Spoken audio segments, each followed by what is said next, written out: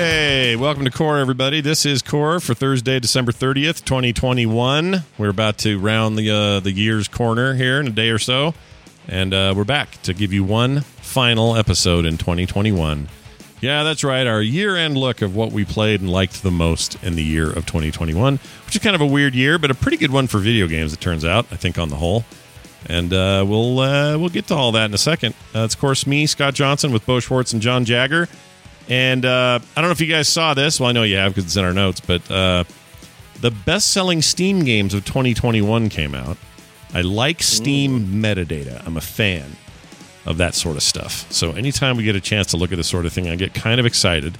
And I thought I'd share a couple of these, or that we could talk about a couple of these. So here's your, let's see, new releases. Okay, here's your categories. The top sellers, letting players know what the most successful games of the year were. All right, so this is Platinum Tier 2021 best-selling games in random order because that's how Valve provided it. Okay, which is weird, right? That we don't have a in order thing. Why do you think they did that? Because they like to hold the cards. Yeah, Valve likes the power. They're just, you'll never know.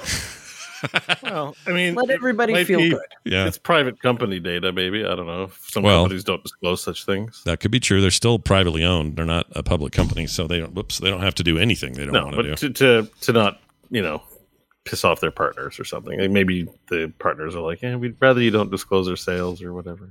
That could be, but being in the top 10 is a pretty good list. So here you are in random order. Apex Legends, which is interesting because that's a free-to-play game. So I assume that means downloaded the most, or I guess it includes microtrans pretty much. Yeah, because if this is best-selling, that must include microtransactions. Or else, why would you have it on your damn list? Is what I'm saying. Start with free games. Everybody bought it. Everybody who has Steam owns Apex Legends. Crazy. Yeah, it includes microtransactions because Warframe made this list once. Oh, okay. Well, that makes sense. And same with PUBG Battlegrounds, also on this list this year. Counter-Strike Global Offensive, another free-to-play game, or at least it is now, I think. Didn't it used to be? Didn't not used to be. I don't remember.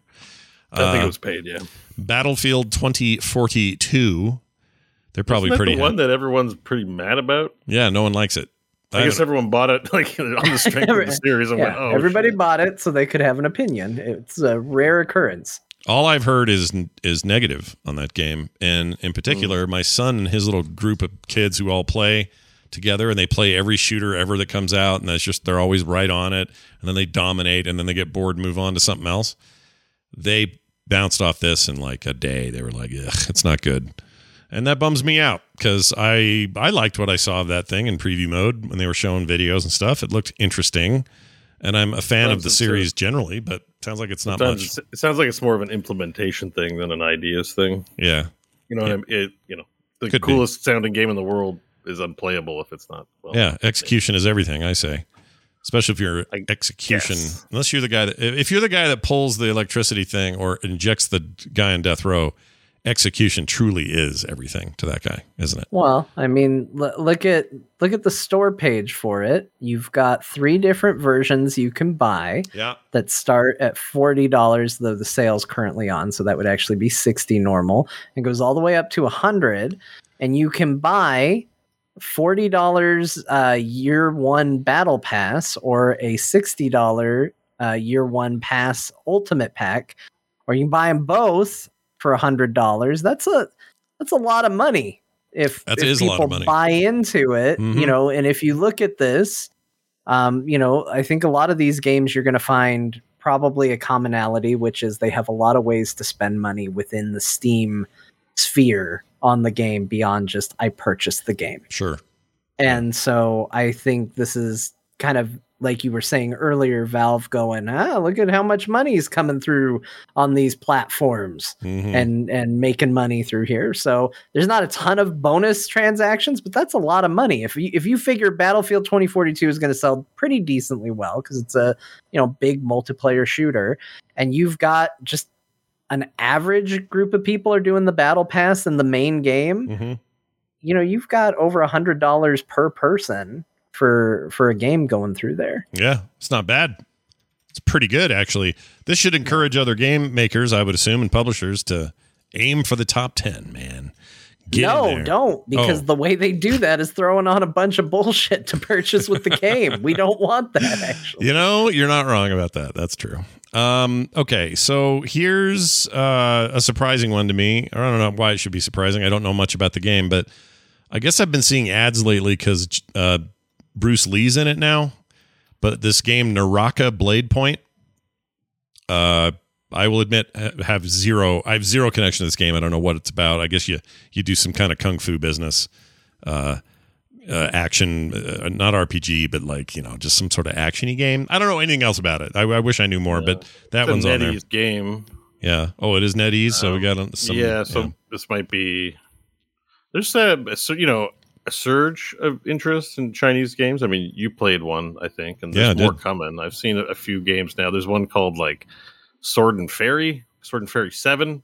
Oh my lord! And it was this long running Chinese game series that really hasn't been localized over here, and it looked gorgeous. I don't know if I'd play it, but those games are starting to make their way over to our market. I think also because China's clamping down on old video games over there. So to make money, a lot of these companies got to start looking at other we're trying to get in, they got to get out.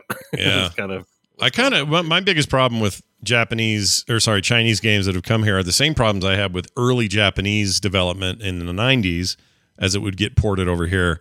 The localization, especially in a world where everything's voiced and stuff, is terribad with some of these games this year. Like, as much as I actually really enjoyed my time in Swords of Legend, whatever it was. I have that all wrong for some reason in my head. Anyway, that game had terrible localization, just awful translation of everything, and nothing sounded right. It was nonsense, the stories and stuff. And I'm sure with the proper localization would have been fine. I know that can be done. We've seen it done for decades with the Japanese market converted over to English markets. There's no reason why they couldn't do it here. And I don't know Cantonese or Chinese or any form of the dialect. So all I'm left with is really, really bad translations, and that bums me out. That seems to be pretty common though, kind of across the board right now. Yeah. I hope that gets better. That would be the one good. exception is it's charming in Dyson Sphere program. I quite like that. It gives me a tooltip, and I'm more confused than after I hear it. Yeah. It's part of the appeal. I'm like, as an aesthetic, I've played so much Dyson Sphere that I'm like, I prefer this to real language. It's a magical thing. Yeah, you're not wrong. I forgot about that. This Naraka actually seems really interesting. So it's a battle royale game, 60 player matches, but everyone's like martial artist. Yeah, you go fight fist to fist. I'm watching this and I'm like, oh yeah, it's way better than guns. I'd rather run around with some nunchucks doing combo moves than shooting someone with a Baraka 2748 or something. Make sure the silencer and stabilizers on it. I'm like, I'd much rather be doing, bicycle kicks. I've been playing Mortal Kombat 11, so I'm really on a fighting tip. But they don't do. I'm trying to think of any other battle royales where the primary combat method is melee, and I can't think of any. Not really.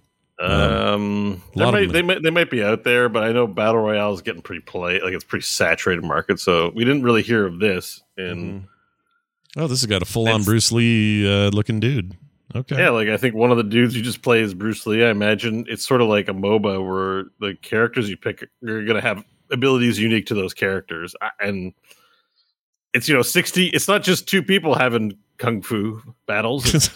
Two people having kung people, fu. 20 people all into a dojo or something, just pounding the piss out of each other. I'm like, the idea on paper sounds appealing. I'm like, oh, my curiosity's up, and they've got cool effects on the ability.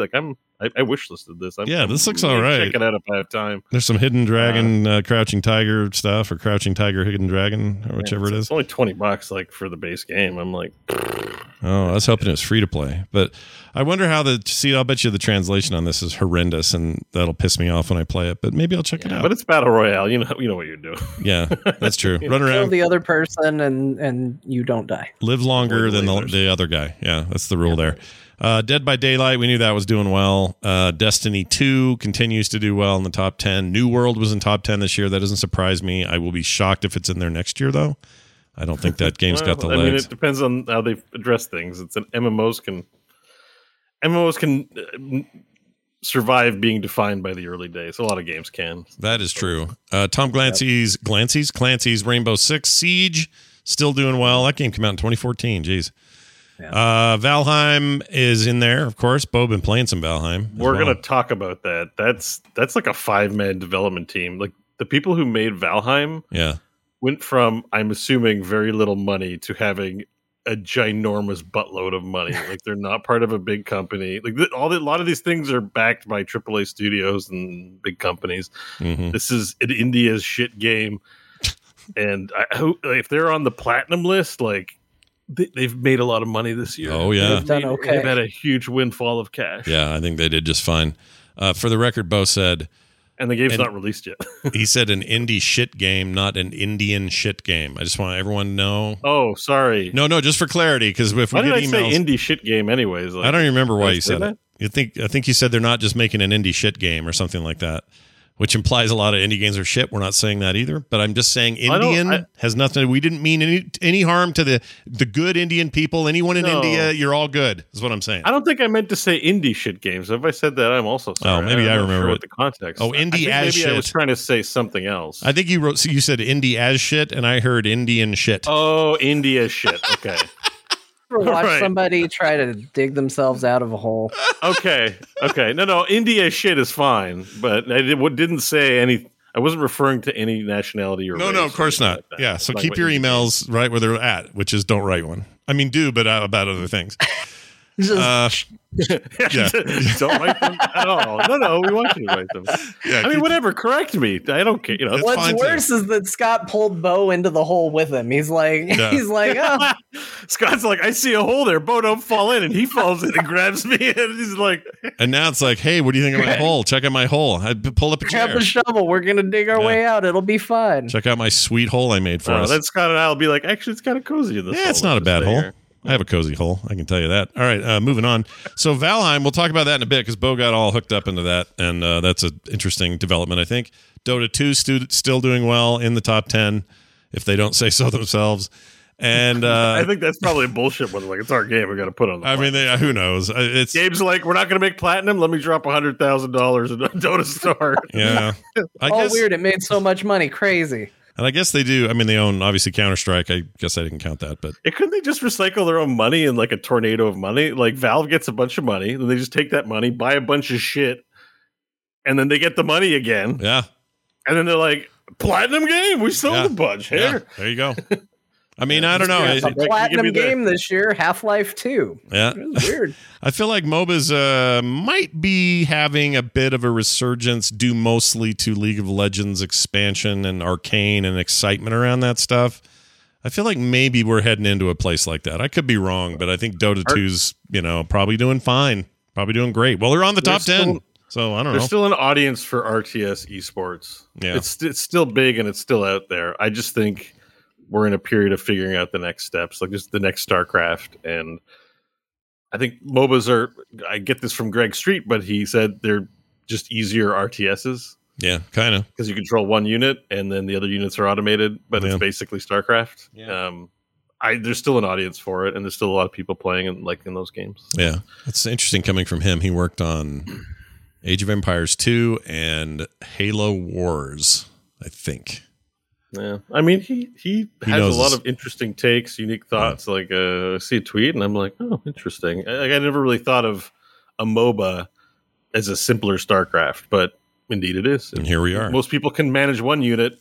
It takes a rare bird that you can manage 200 supply of units in StarCraft too, but everyone can handle one. Yep, your APM, baby. Got to get that up.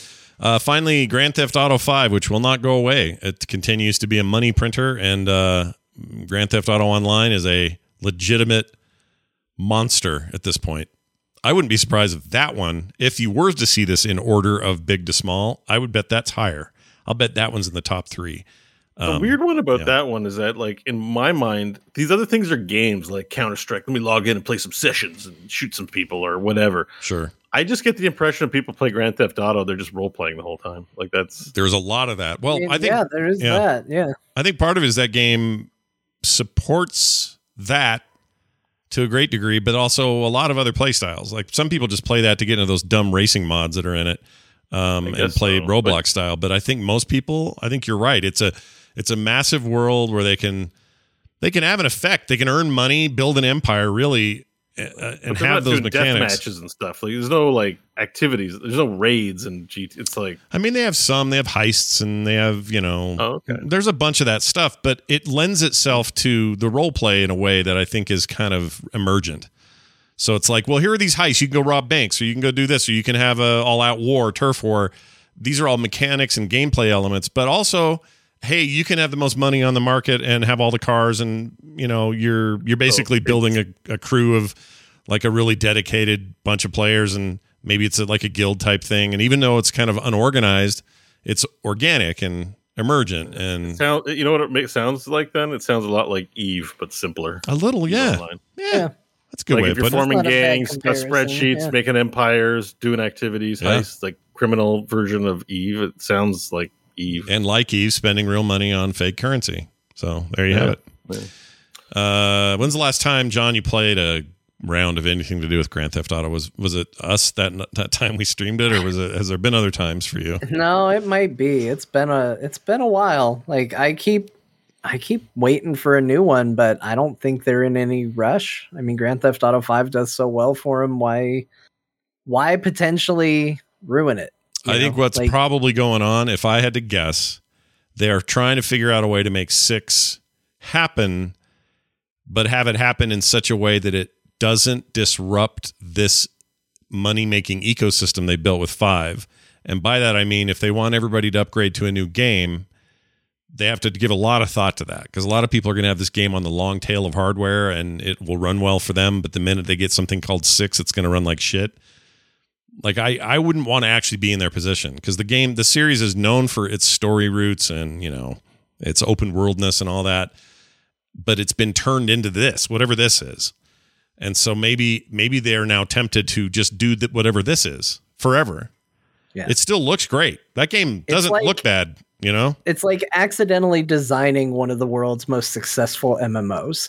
But you didn't mean to do it. Yeah. You were making what you thought was a single player game with an online component, and all of a sudden was like, well, okay, you have one of the most successful MMOs on the market. Enjoy. And you're like, well, wait a minute. Mm-hmm. What are we doing? Hold on. Yeah. Because now they have the tough decision. Do we try to double down? Do we try to make it its own thing? Do we ruin the magic by trying to make it its own thing? I mean, I know there are people that like the online component of Red Dead 2 because they did online there, but it is not the same. It does not have the same ecosystem or love or care that GTA does.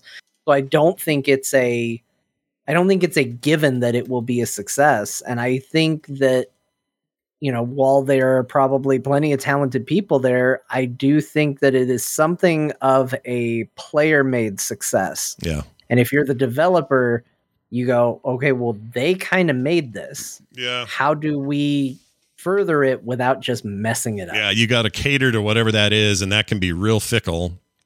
I agree. It's a really odd thing. Speaking of Red Dead, I reinstalled it today. I think I'm going to finally finish that campaign. Don't ask me why I never did. I just didn't. I have been getting the same urge. That's really weird that you mentioned that. Yeah. I was like, you know what? I should finally play Red Dead. Yeah, I got a weird itch for it right now. And part of it might be that Nick and my daughter and my other daughter have been playing the online, and they really like online. They think that is... Nick, if you ask Nick, he says it's leaps and bounds more fun than GTA Online. And I think it's probably the same in a lot of ways. It's just a different setting, and that's enough for him to feel like he's doing something new. That's my own take. But yeah, I reinstalled it. In fact, fired up wherever I was. I wanted to see where I was kind of mid-mission. And I'm further along than I thought on this run through. I played it on PlayStation 4 and got pretty far. On this one, I'm like 40% through with the campaign. And I just want to see it through. I'm now running a computer that there's nothing I can't have on maximum, everything. So, like, why not? I don't know. I'm just kind of in the mood, maybe more in the mood than I was when it first came out, because I don't know. You know how that is with some games. Yeah. You're just like, I feel like that's what Cyberpunk will be for me. Because at some point, I'm going to sit down and I'm going to play that effing thing, and it will be time. But right now is not the time. For whatever reason, it's not the time. That's how I was with Fallout 3. Became one of my favorite games of all time. But the first time I tried to play it, I bounced off of it probably 3 or 4 times, gave it up, walked away. I think I came back to it like a year later Like they were just wrapping up their DLC when I finally played Fallout 3 and I was like, this game's really freaking good. And it had been out for so long. Yeah. It's weird, right? And that sort of stuff happens. Couple of interesting notes here that they made about this list, the top 10 anyway, was that, let's see, Dota 2 and CSGO and GTA 5 have all been top sellers for 6 years running. And I think that's as long as they've been running it. So for all 6 years, those 3 games have been in the top 10. PUBG, Battlegrounds, Rainbow Six Siege have been on, this is their 5th time in a row. And Destiny 2 has now made the list 3 years running. That's after it moved from Steam from Battle.net. Is that 3 years ago? Holy shit. Time's going too fast, man. That's weird. Oh, and that's 2019. Yeah. It's making me feel old. Remember when we were at Heroes of the Storm show? Yeah, I do. It feels like so long ago that it can't possibly even be in my lifetime, but clearly it was. A couple of first timers, Battlefield 2042. My guess is this is the last time it's on the list, or at least for this version. New World, Valheim, of course. Apex Legends is notable. It's a non-2021 game, but made its Steam debut late last year, so it's still kind of a newcomer. So then they released another interesting category highlighting the top 25 games of the year. This is interesting. So these are the Platinum Tier 2021 top new releases in random order. Age of Empires 4. Actually, you'll notice a lot of Microsoft shit on here.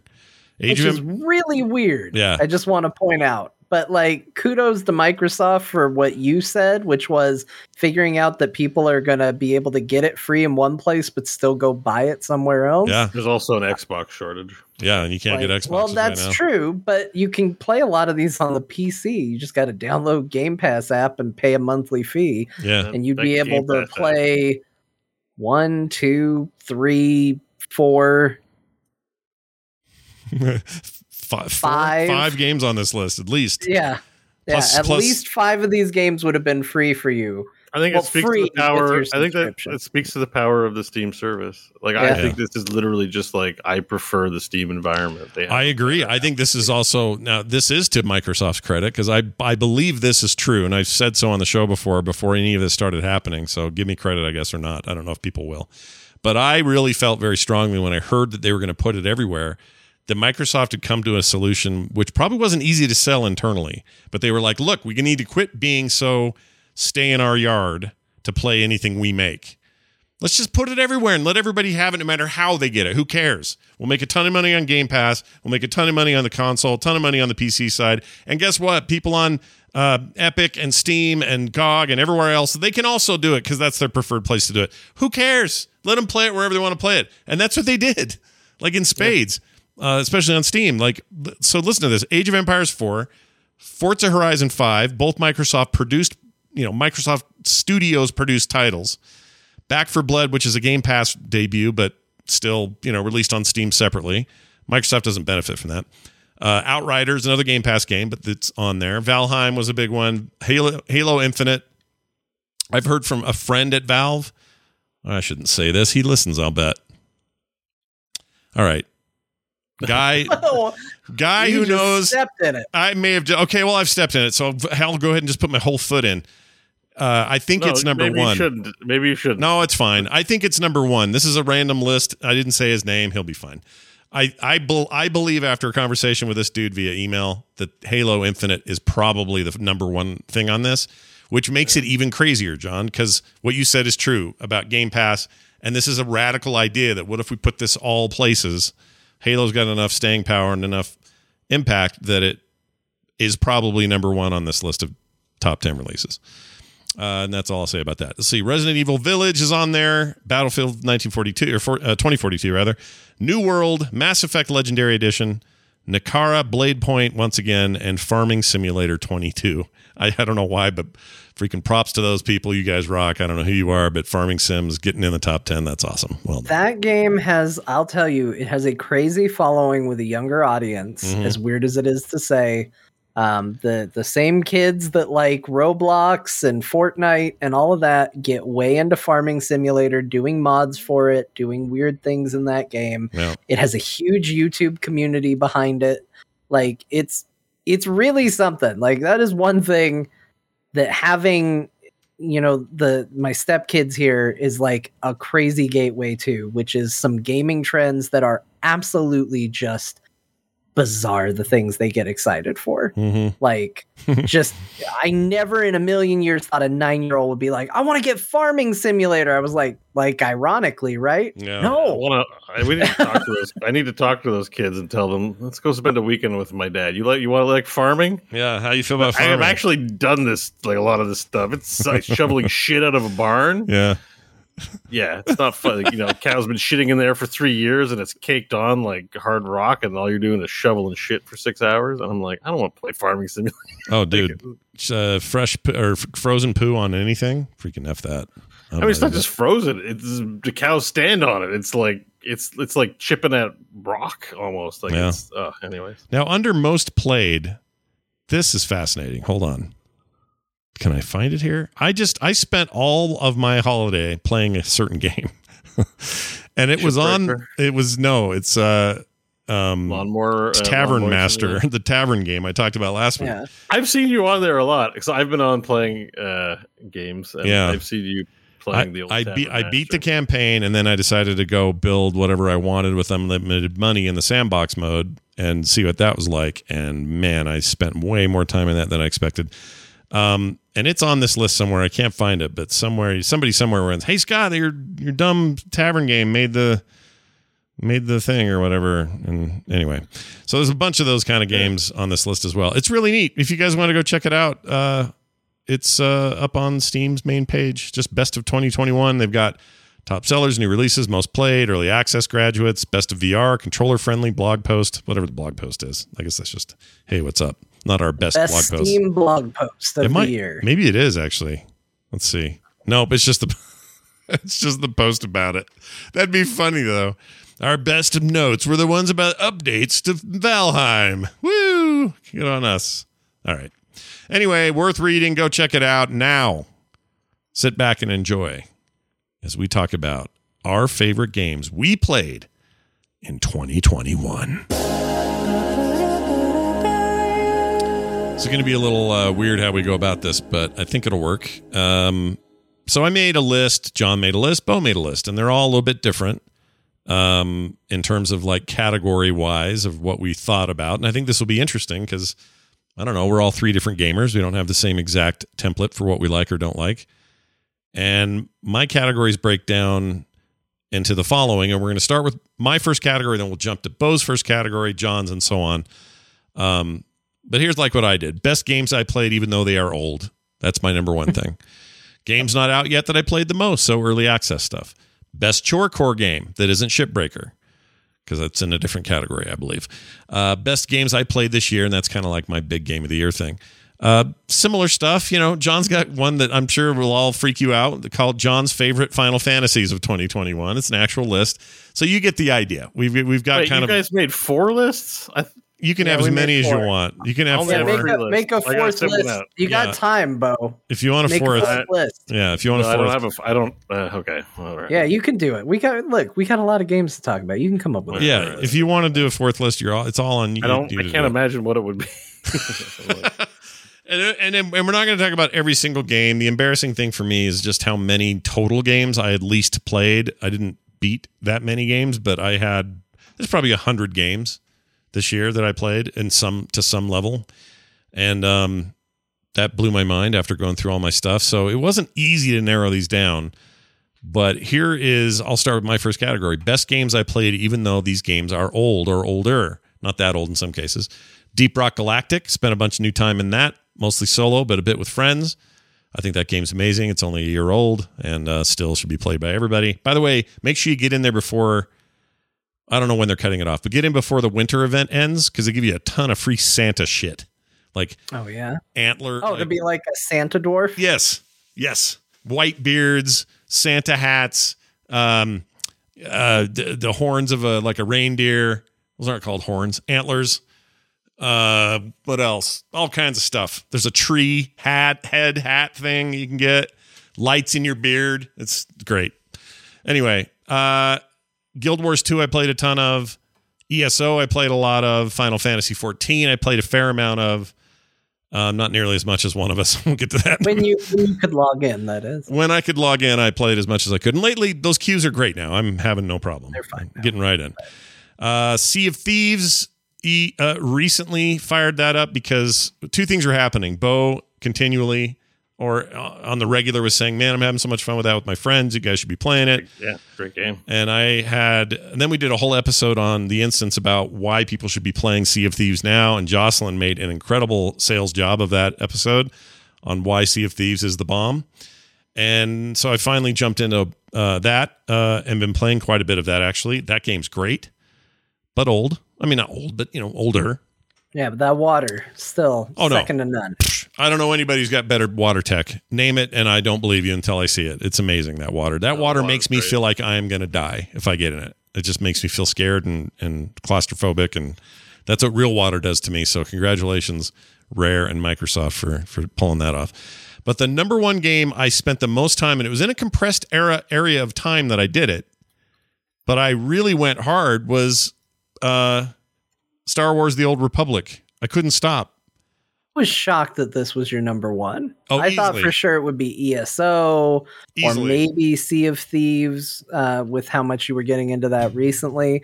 But I'm excited that you liked Old Republic this much, that it got you this hooked. Yeah, it got me super back into it in a way that I didn't expect it. And I was surprised how fresh the story felt, even though, I'm playing early levels of a game that came out 10 years ago, 12 years ago, whatever. It was just, I don't know, just felt comfortable and good to get back into that. And I had a blast with it. So if I'm to say what was the favorite thing I played this year that was old, it was Old Republic. And he's even got old in the name. Look at that right there. Old Republic. Really, it was the Star Wars game was by far your favorite. It was my favorite. Yeah. Now that isn't to say had I had regular for a friend play of Sea of Thieves. ESO. You played so much ESO. I did, but I've been playing a lot of that for years. Like it may have felt like a lot this year with Blackwood, but it was really like Elsewhere 2 years ago, and then last year the Skyrim one. I don't want you to pick Old Republic. You're going to make me download it and try it again. I mean, if you're looking for story, it was hard to beat. That's the other thing, is no one else came close to that. I like Star Wars stuff, so it's like, but I don't like the way the game played, but then it's like, sit it out and it gets better, but then I'm like investing 80 hours and, I'm like, I don't know. I know. It's a weird combination of things. I will say this, just for the record and for fairness, I think that game is 25% better. I'll say as a random percentage. Let's say 30% better when you have an active subscription versus just the free-to-play version. Active subscription, or at least buying like an inventory slot once in a while for $3 or stuff like that, gives you benefits in the game that I think are absolutely worth it and are otherwise makes the game not quite as fun when I can't sprint yet, or I can only make $100,000 in credits and I have a ceiling on how much money I can make, and those sorts of weird blocks. Not being able to choose the race I want when I create the character, although I always go Twi'lek, so it didn't matter. But when I kicked in with that subscription, it really opens things up, and it includes all kinds of cool stuff like Hearthstoning back to your ship, no matter where you are. Just made things really convenient as far as travel went, and just a lot of life improvement stuff. So just for the record, I did not play it free-to-play mode. I played it with a subscription. I paid, I've only had it for, 2 months or something. So I paid for a couple of months. But I think, and I said this before when you brought it up, that game is unplayable without a subscription. I think that's harsh, but yes. I put a lot of emphasis on weird things that might not matter to other people. The ability to click a button and have my armor match. Yeah. Instead of look like I fell through clown college. Yeah. That's worth a sub for me. Yeah, it is. If you say like, no, you don't get that unless you sub, I'm like, well, then I have to sub because I have to have that feature. Yeah, and I thought I could get away with it until I was getting close to the 1,000 or 100,000 credits. I got there way quicker than I thought I would. And I went, and I'm not even doing side quests. I'm just doing main quests here. And I'm already at like 98,000 credits. I'm like, how am I going to feel when I get a big cash return on some major story quest and I don't actually get the damn money? That's going to suck. So I subbed. So John's notion that it's unplayable as a free-to-play game, I disagree with that. But is it much better with a sub? Absolutely, it is. No It's question. unplayable for me. For John, yeah. If anybody hears me talk and they go, that John fellow's an agreeable chap. I like the way he plays games. I like the way he thinks. Yeah. You will have to sub to play Old Republic. Yeah, and Luke in the chat says you shouldn't have to pay for those types of things. I mean, whatever. Every game's got different versions of this. Even WoW has versions of this, or you pay extra to get certain benefits. Maybe this one's a lot more granular in what it holds back. It's very odd kind of approach to things. But as a service game, I mean, it's no more expensive than any other MMO per month. So if you're really serious about it, just pay for it. They also went free to play and established their plans when transitioning your MMO free to play was a new thing. Good point. Yeah. So I think some of it's kind of legacy thinking. Like you can't think, I agree. If they would have decided to do it after Final Fantasy did it their way, maybe they'd go like, yeah, we'll offer the first expansion and whatever for free because look how good it works for Final Fantasy. Totally agree. I think on ESO's model is I think a little more modern in that sense, but it's still got a couple things. Like if you sub to ESO, your benefits mainly are, I'm going to forget one or two maybe, but the main benefit is you get a separate bag for materials if you're doing crafting and things. So all the stuff you collect, plants, animals, junk, whatever, wood, stone, all those things that you build stuff out of have their own bag, and it's endless.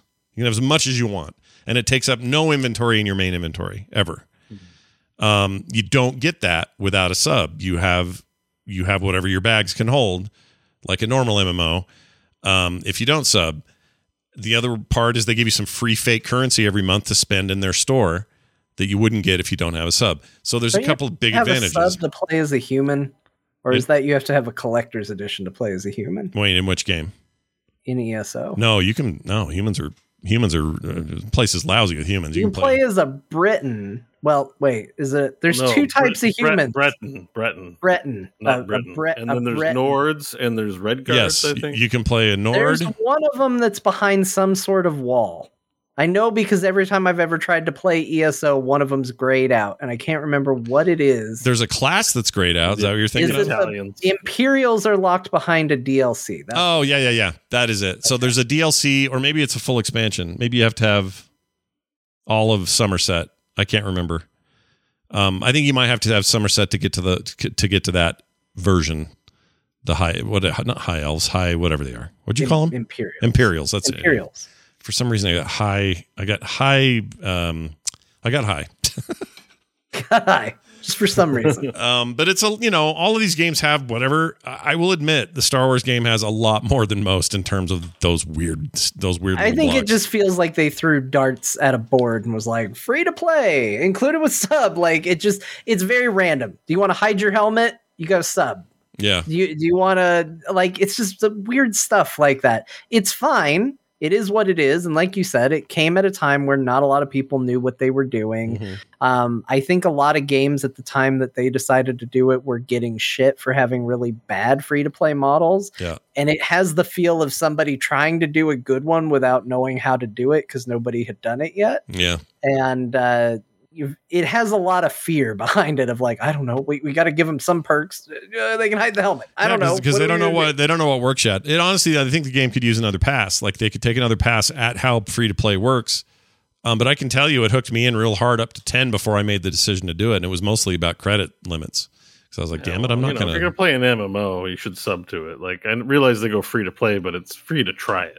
That's kind of yes, that's how it felt to me, and it's nice to know that I can unsub for a month because I'm busy with something else and let it sit and I don't have to worry about it, but still pop in if I need to check on something or send my companions out to do shit because the free-to-play game's still playing. It won't block me from playing the game. For kids and people who really can't afford to be spending that kind of stuff, then you get limited. Yeah. But, you should be giving developers money for online service. I've never liked the free-to-play in the MMO market. I think it's perfectly reasonable to pay for a service. When I go to the movie theater for an hour, I give them $20. I'm like, for a month of having the service. That's why they give you both. Quality, I'm fine. That's why they give you both, because they know that there's a fair number of people who, unless you're WoW, or maybe that's changing and it's Final Fantasy now, but unless you're the big boy on the block, everybody else has to do something to entice people to come in. Yeah, and as much as people fawn it. over and meme the Final Fantasy free trial, which is very generous and very good, there's limits on how many credits you can have. You can't use the auction house. There's some friend features you can't use, and there's a lot of it that's logical. It's there to avoid certain abuses to the systems and stuff, but that doesn't matter. Like, point is, there's limitations in all these games. I think that's got to go away if they can't buy new servers. By the way.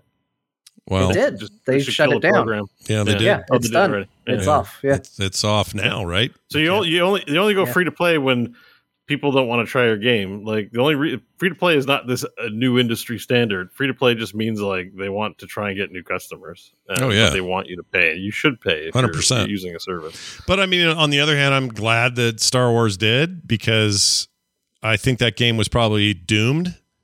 And now it's a healthy place with lots of players. That's the other thing I wanted to mention. Levels 1 through 20, I expected to be a ghost town. Just me in 2012 content, And it was the opposite. There were people all over the damn place. I was in places where, I'm in a room where it's like everyone's doing like the same 4 quests I'm doing. It was a lot. I was really surprised by that. And part of it might be, same problem I was having. I couldn't get into Final Fantasy to save my life because of queues. So other people are like, well, what's the alternative? Closest MMO, yeah. Yeah, maybe some of that was happening. Maybe some of it is just the general exodus away from Warcraft Central, and people are just experimenting and went, I never gave this a shot. Let me try it again, and then enjoying it. I don't know. But man, some of the best storytelling I've heard this year happened in that game. You know what? I'm sorry, not some of the best storytelling I experienced in video games this year happened in happened in that game. Close second would be ESO. It had some great story in there. Like, it was funny how I got most of my story this year from MMOs, and it sounds like I'm probably headed towards some really cool story shit in Final Fantasy if I can ever get to level. I'm leveling, but I mean, I'm like 28 or something. It takes a while. Yeah, it's slow. It's a slow roll. It's a big game. What are you going to do? All right, let's move down to Bo's first category: top older games he played. Yeah, same category as you. I tried to pair it up.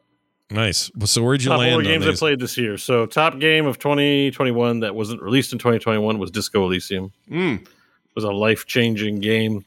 I keep thinking that's this year, but that's not this year, just the special edition. Or overall the best game I played this year. Oh, wow. All right. So it's an experience. Give yourself over to it. You will invest a lot of time playing it, but for me, it was worth it. You get to do drugs, be an absolute mess of a human being. I relate very much to the content. Have you experimented with alternate run-throughs yet? No, I'm saving it. So there's a hardcore mode, which makes the rules even harder to attain. And I went through as an intellectual because I was playing it like me, and I guess I think I'm pretty smart. So I played as an intellectual, and I missed out on, I didn't fight anything. I sucked at certain points in that regard. I did drugs, and my electrochemical system talked to me a lot, but I'm also curious, like, what if I'm really skilled at drugs? Because that's a category. Like, what happens? Do the highs provide me with even, like, what happens? And so what's great about that game, which is why I've been looking forward to both of you playing it, is I know you'd probably play it differently, and different things will happen. Like, the outcome I got at the end of my run, not everyone's going to get. I don't know how many skill checks were required and things to do to get what I got, including, at the end of the game, and I'm trying to keep this spoiler free, but there is a conclusion that, makes your previous choices all through the game, like, relevant to the ending. So it's not like you just make choices and you move on what you do. The game kind of spits back at you what your tendencies are and stuff, like you get this context at the end. So it becomes a really full, well thought out experience that's fully voice acted the whole way. But that's the thing. So to answer your question, John, yes, I'm planning my next playthrough to be an absolute meathead that's just going to punch everything and have like one in intellect and not really know things, just go on my cop gut. Yeah. And just, when someone's like, gives me attitude, I'll just tell them I'm the law and they need to listen, and I don't really care about their feelings and opinions. Smokes, let's go, and put your hands down and punch people who piss me off. and be really good maybe at taking drugs and being tough. Because in the game at one point I find dumbbells and I'm like, I couldn't lift them. And you look at a poster and it's got a strong guy on them, but I played an intellectual. I couldn't. I was not only I couldn't lift them, I was scared of lifting them because I might put out my back. The game damages your health for all kinds of insane reasons. So as you're playing this game, you're kind of quasi-gaslit. Like, at the beginning of the game, I flipped on the freaking light switch or the fan and it killed me. I had a heart attack doing the thing, So like the game will like scare you into not doing very mundane things because it can end badly. But it is a fail forward kind of game. So even if you don't make skill checks, you're still progressing the story. That's what happens in your story. Like I tried to punch the kid, but I was also bad at strength. So I whiffed, and the kid laughed his ass off at me and called me all kinds of inappropriate slurs that you can't like say on this show. As he should do, as he should have. Yeah, sounds like you deserved it. Yeah, he really, he really dominated me. He was this kid was alpha, and I was his, beta. Anyways. The writing in it's very reflective. You can tell a long time was spent making this thing. I wouldn't go around expecting when's part 2 coming or when's the next thing coming because it must have taken them. Actually, I read an article about it recently. It took them a long time to make this. Yeah. And it shows. That doesn't surprise me because my first playthrough, my very first time, I went very heavily on skills that were about like abstraction and creativity and interpretation. And I had no idea what the hell was going on in the game because everything was described to me in a abstract way. Right. Like everything was conceptualization. That could be. I can't remember the exact. Yeah. So everything became a metaphor in the game instead of telling you four main skills. What was going on. You have the 4 main skills: intellect, psyche, motorics, which is dexterity, and strength, basically physique. And then you have 6 sub things. So you could just go hard on visual calculus. Yeah. And so what you're good at is seeing things visually and then determining like angles of direction on a crime scene or whatever. But if you, that comes at the expense of not putting points in, say, I don't know,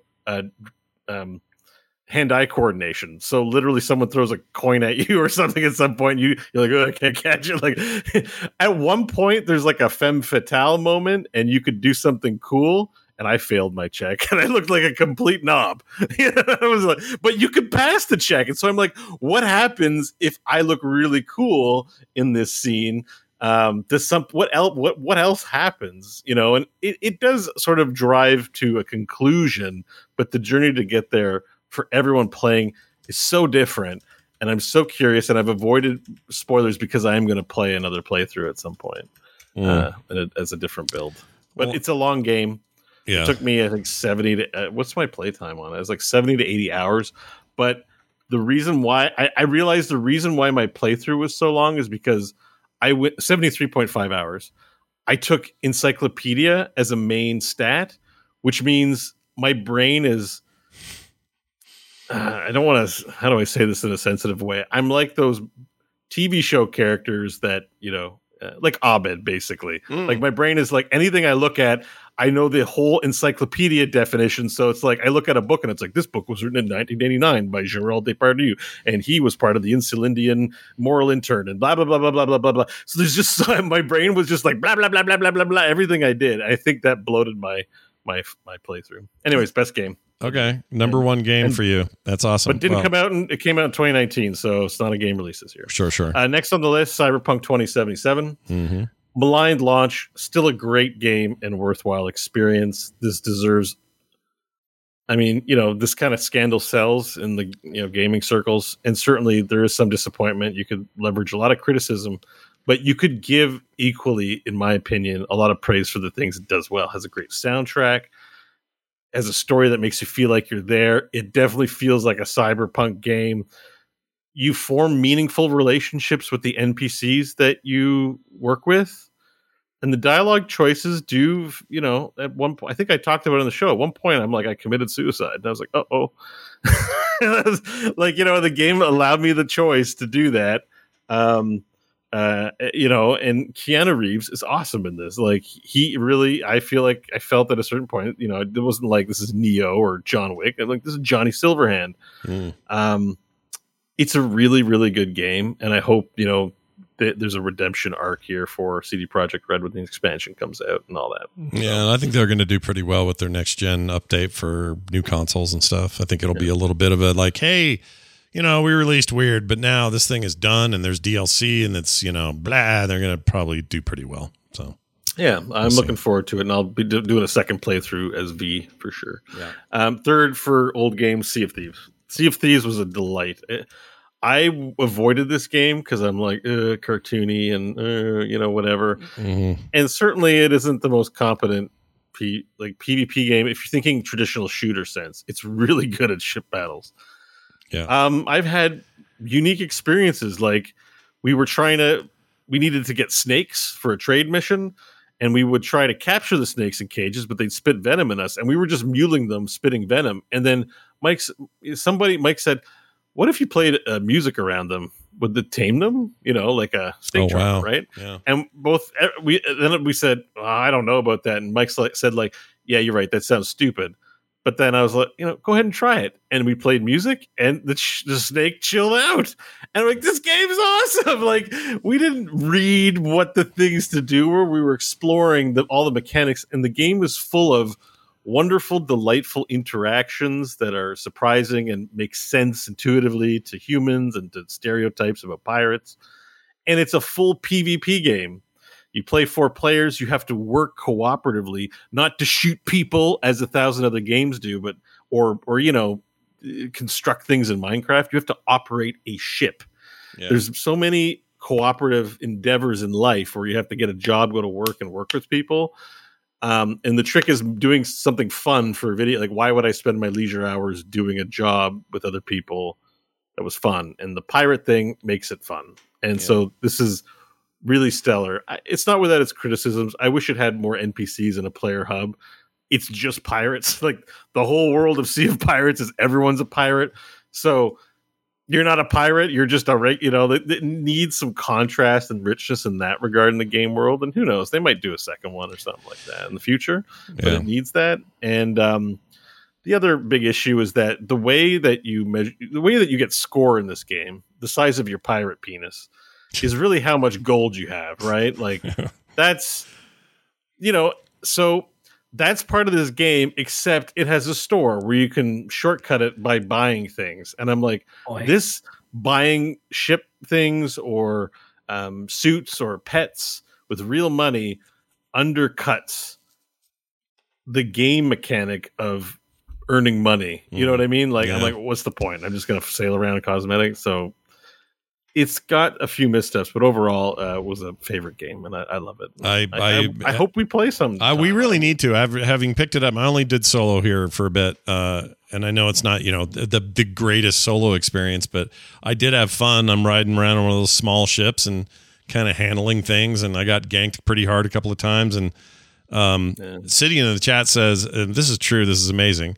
you can eat raw fish, get sick, and vomit into your friend's mug. And then they'll drink that mug because it's theirs, and then they'll also vomit.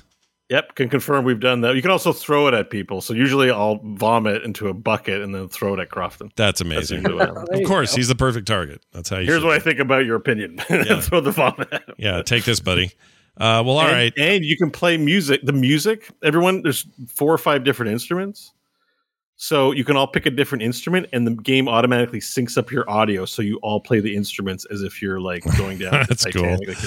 It's so cool, man. There's so many magical little details like that you don't see elsewhere, and so it's really a one of a kind offering in that way. It does, from what I can. I could be wrong about this because who knows what all the delays are about for Skull and Bones over there at Ubisoft. But I think part of the problem is this is a formidable bit of competition for them. If they're going to make a pirate game, they got to really set themselves apart, and that's probably why that game feels like it's never going to get made. The one area Sea of Thieves is not strong, which a lot of people like competitive shooting and fighting, and this game, it's good at ship battles and it's okay at fighting, but it's, you go swing, skeleton dies, swing, bad guys dies.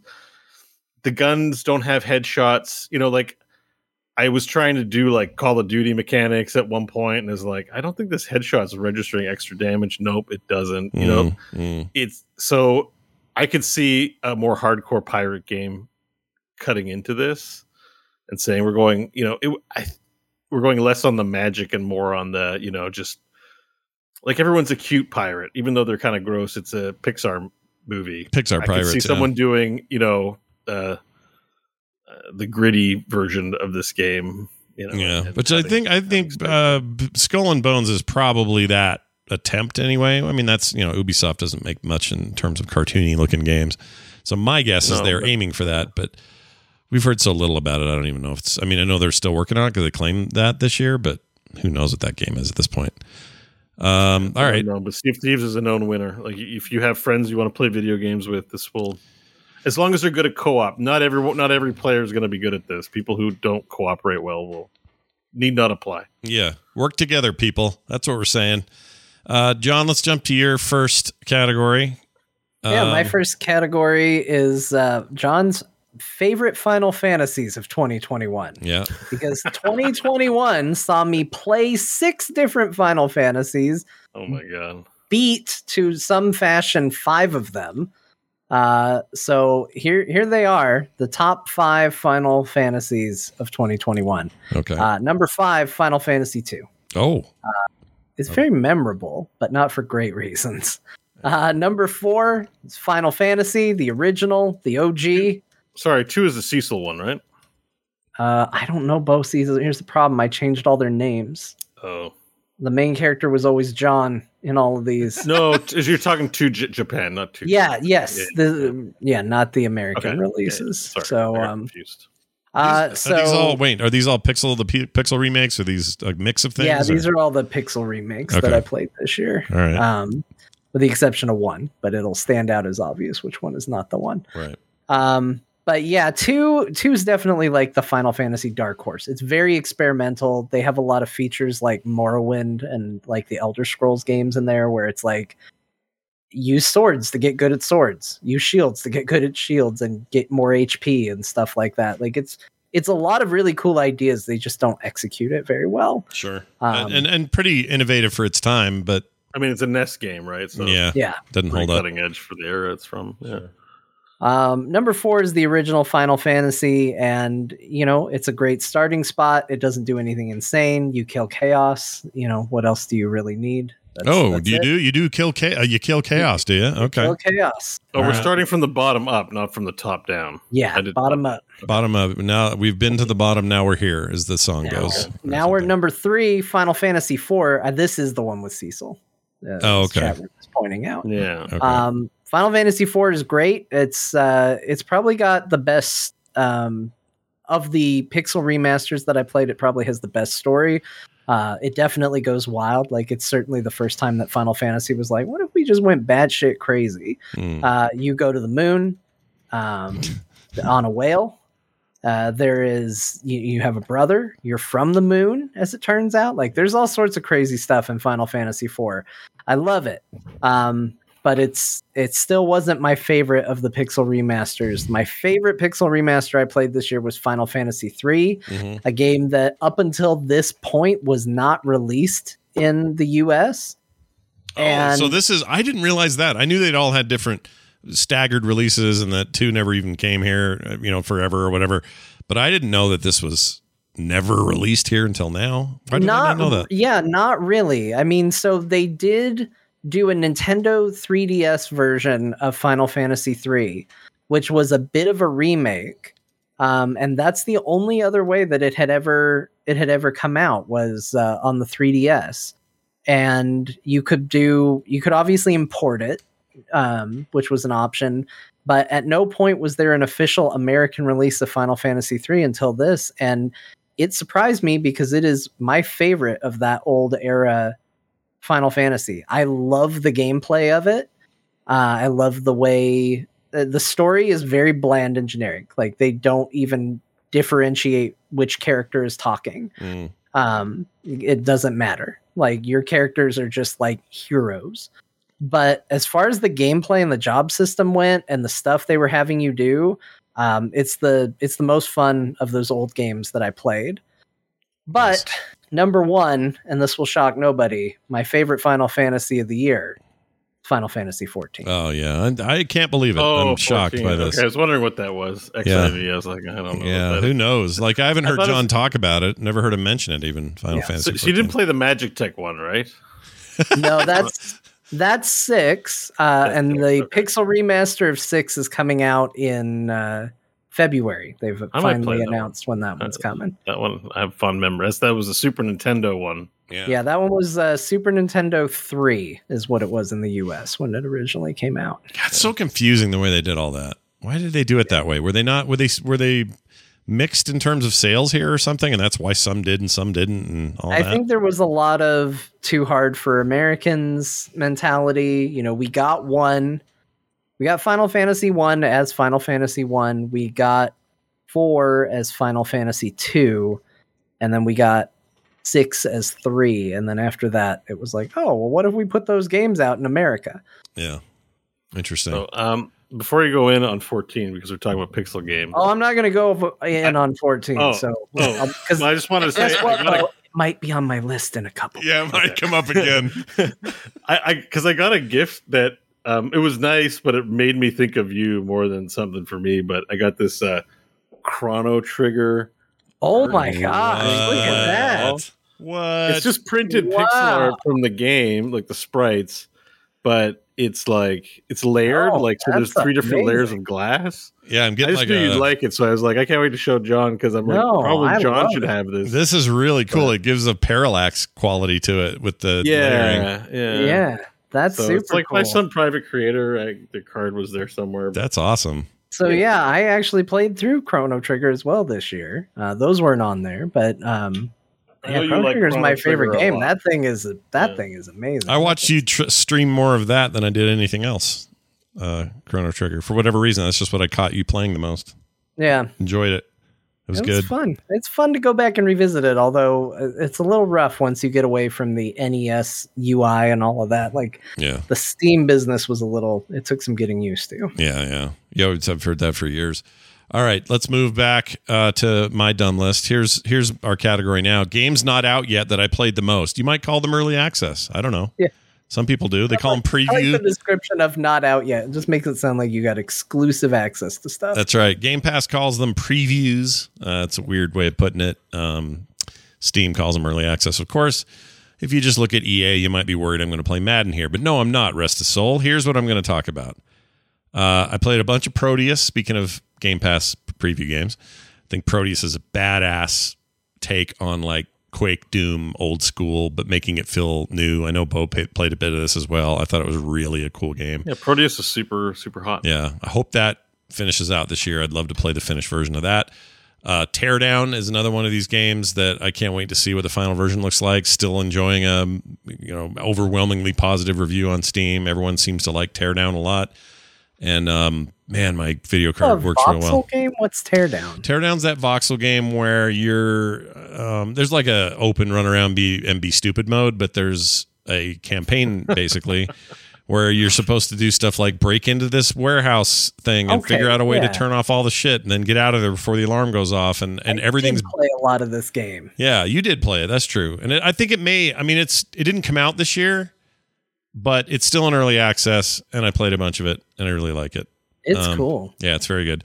Everspace 2 continues to be an early access game that I have very high hopes for. I think what they have in that game already is already great. It's basically Freelancer, and I love those kind of space games. So that's what that game is. It's actually kind of nothing like the first Everspace, which was roguelike FTL thing, but in 3D. And this is not that. This is fly around, do missions, meet people, have a crew, trade a whole bunch on the galactic trading market, put a new engine in because you found a cool one that fell off a ship you blew up. It's great. I gotta play this. Yeah, because this is what I wanted Everspace 1 to be. Yeah. And when I got it, I was like, okay, it looks good, but I don't think I like this. Yeah, I think that small team was like, well, we can't quite go as crazy, so here's what we'll make, and it's fine what they made. But 2 feels like what maybe they wanted to make. Yeah. And it's beautiful. It's running in Unreal Engine 4, I believe. I don't know if they have plans for 5, but it's gorgeous. Very nice game. Rogue Legacy 2 coming along very nicely these days. I played a ton of that and really like where that thing is headed. despite the fact that, we should all be sick of Rogue Legacy by now, given that it was one of these grandfather roguelikes. But 2 is doing some neat stuff, and I really like the art style, and I like all the stuff I'm playing with that so far. But the number one, will this game ever be finished? I don't know, but the number one game not out yet that I played the most of and enjoyed the most and still love to death, and I cannot wait for 1.0, is Shipbreaker. I love that game. It would be, if it was out, it would probably be my game of the year, but it's not, so I got to wait. But I love it, and there's a problem right now. This is hilarious. I'm stuck in this bug that they are aware of, but the problem is they put out this patch right before the Christmas break, and all their people are on vacation, and there's no fix for this until like after the 1st. So I've been hoping to make this my holiday game, but because I got stuck in this weird save loop, I'm kind of screwed. So I have to wait for this update, and then they'll fix it. It's early access. I totally understand. But I love the new ships they introduced. I love what that game is in general. The story's still too new for me to really give a grade on that, but just the mechanics of it are amazing. And I know I've talked to death about it on the show before, so I won't bore everybody, but Shipbreaker continues to be one of my favorite things in the world. It's a game I could just, any time of the day, go, oh, what am I in the mood for? And I can just bounce off of 50 things, but this I can always come back to. I just love it. All right, Bo, your category for top list of electronics arts games. Oh, I'm sorry, EA. Early access. Sorry. I just can't see EA without thinking of EA, the company. Anyway. Okay. Top list of early access games. So we have a recent entry as of like 5 days ago for number one. Or am I supposed to do this in reverse? I did 1, 2, 3. Mine in reverse order, but you do. You do whatever you want. All right, let's do 3, 2, 1. Let's have a bit of consistency and order here on core. Okay. All right. So Disco Elysium was my top for the older games thing. I did that in the wrong. All right, but I'm doing it proper now. So number 3, War Tales, which is recent. It's a great game. It's an early access, but I really appreciate everything they've done with it so far, and I just want more of it. Same. I don't have a single bad thing to say. It's a strategy game. It's indie, so your expectations on some animation stuff is in check. But I want more games that that are just hard. So actually, after you talked me into getting this, and you really did sell me on it. I had a question for you. Is it just me, or does it feel like War Tales is spiritually? It feels like an old '90s PC game effort. Yeah. And I don't mean visually, like visually and like interface. That stuff's all up to date, and but there's something about the ideas in the game and the difficulty of the game and the PC centricness of it. I don't know. I just kind of get that vibe off of it. I do get that. I know what you mean, having played PC games in the DOS days, and there's that class of game that was like strategic, or there's a game I play that it reminds me of that I can't remember the title to, that I go to the Internet Archive where they host free emulated old PC games, and I try to find it sometimes, and I'm like, I can't find it. Yeah, it has dragons and towers in it. It was kind of like you send your dragon, kill the tower, and get resources.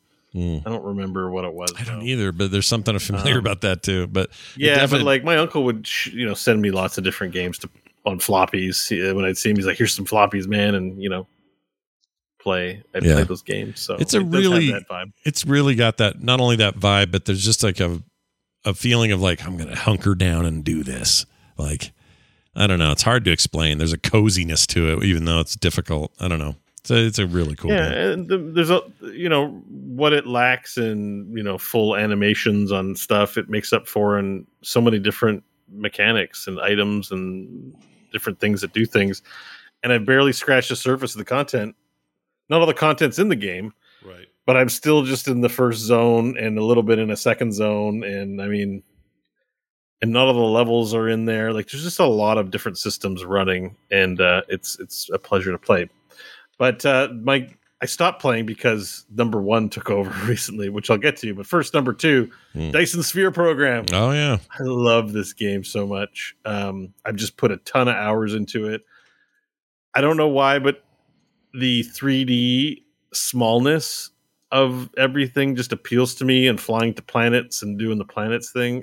I still have Factorio and Satisfactory on my to-try list, but I actually just like making little bricks of substances and putting them on conveyor belts.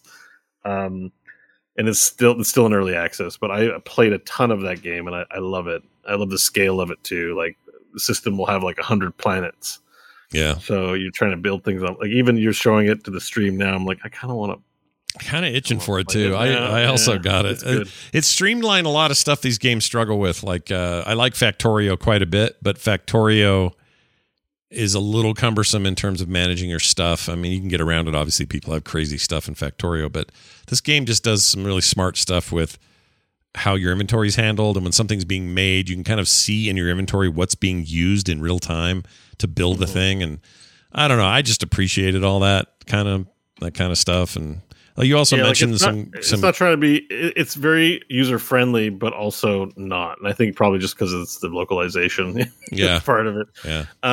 And yeah, I mean, it's just fun. I feel the atmosphere and vibe that the game gives is just incredible. I love playing that game. I got to play it again. I haven't touched it in a while, so I'm guessing there's updates and things I haven't been. Yeah, you can make blueprints, so you can set up a bunch of areas, like for like let's say a bunch of smelters and conveyor belts, and then you can blueprint it. And you can save it and send it to me, and I can drop your blueprint into my thing.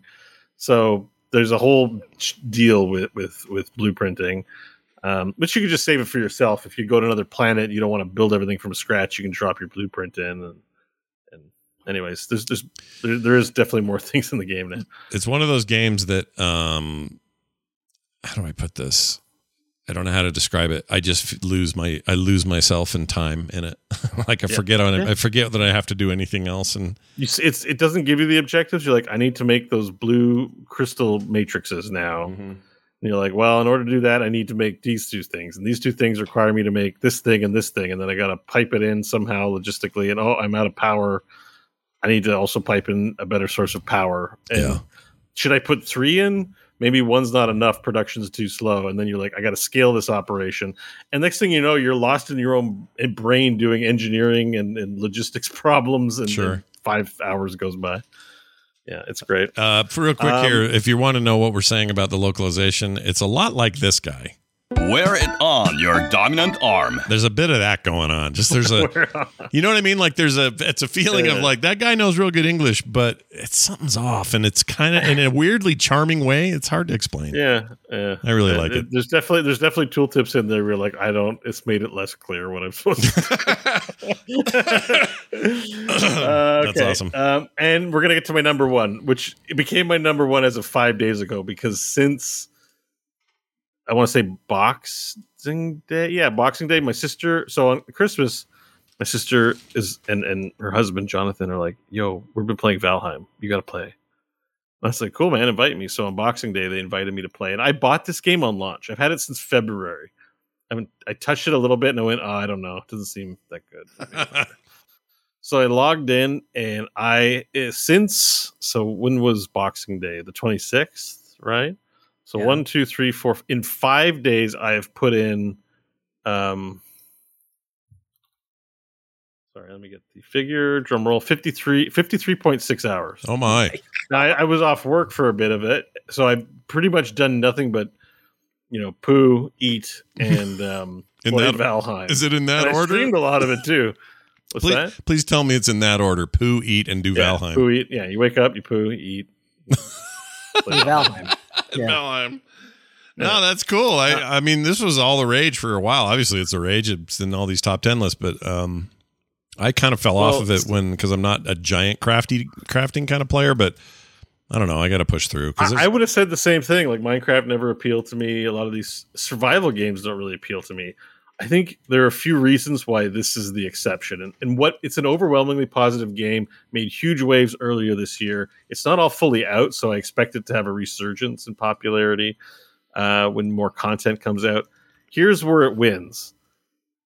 For an indie game, it has a beautiful atmosphere. When you're in the Black Forest and the sun is setting on one side, and it's yellow and warm on one side and blue and dark and everything, like, they really nail the feeling of this universe, right? Which it doesn't feel like they're depicting the real world, but you feel like you're in the Black Forest when you're in the Black Forest, and so it has that going for it. The other thing is the skill systems are good. It's got the Skyrim skill system, but you lose levels on death. So it's a bit punishing, but the thing is, what you gain from the levels is incremental and not really a big deal. So it's not like you're like, oh man, I lost a bunch of stuff. You're like, well, whatever. I do 1 point less damage or something like this. No big deal. But there's all kinds of weather. The environment reacts to you in all kinds of cool ways. It's a bit tower defensey, and the idea is that you're going to need to craft your gear. Hang on, let me backtrack. What makes this great is that Minecraft's kind of open. These games are kind of open. This is like you have 5 bosses to kill. The game's over when you kill the 5 bosses. I assume there'll be more later, like 8 bosses. Yeah, probably. And it doesn't really explain much to you except in these cryptic things. But just to provide more context, to build the equipment you need to defeat bosses, you'll have to set up a little settlement, right? And you're like, okay, let me set up a workbench, and maybe I have to sleep. Enemies are harder at night, so I should go to bed at night. I need a campfire. Kind of like the way Dyson Sphere works. You're kind of like, I need this, I need this, I need this. Okay, I'm set. Then the game sends waves at your camp. And as you defeat bosses, the waves that attack your camp get harder. So you have an arms race, essentially. So, like, I haven't progressed on the next boss yet because I'm worried about what they're going to send at my camp, probably going to destroy it. And right now I can handle the waves. Then the other part is going out and collecting resources. And this is where it really hooked me. Or you have to go and mine in the Black Forest. And I made my base in the meadow. But it's very heavy. You have to lug a cart behind you, rickshaw style. And so it was this whole adventure, cutting a path to make the land flat so the rickshaw wouldn't spill and take damage, clearing brush, clearing trees, clearing rocks, making a road into the Black Forest, and then mining, and then getting attacked in there, and then being at night and almost lose. You can lose your cart, and you can die, and so it became this whole journey just to bring ore back. And then I was like, I need to build a base, so I start building a second base in the Black Forest. And I need to dig a hole. The next thing you know, 12 hours are gone, and it's not like it was a chore. I was just like, I'm trying to survive in this harsh world. So it's really fun, and there's all kinds of different resources to get. You go into crypts. It isn't just about breaking blocks, but it is resource gathering. Mm-hmm. The thing that makes it fun, because you're like, maybe I won't like this game solo. I happen to enjoy it. You can play with up to 10 players on a server. Yeah.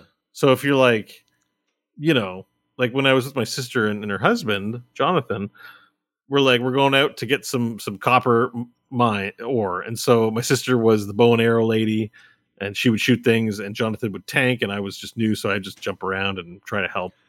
and then we'd all spend time, we'd be working cooperatively to bring resources back, and it made, work. Many hands make light work, right? So it's really good multiplayer game with just defined focus, and the Viking aesthetic is of course cool. You're Vikings, and people like Vikings, sure. Yeah.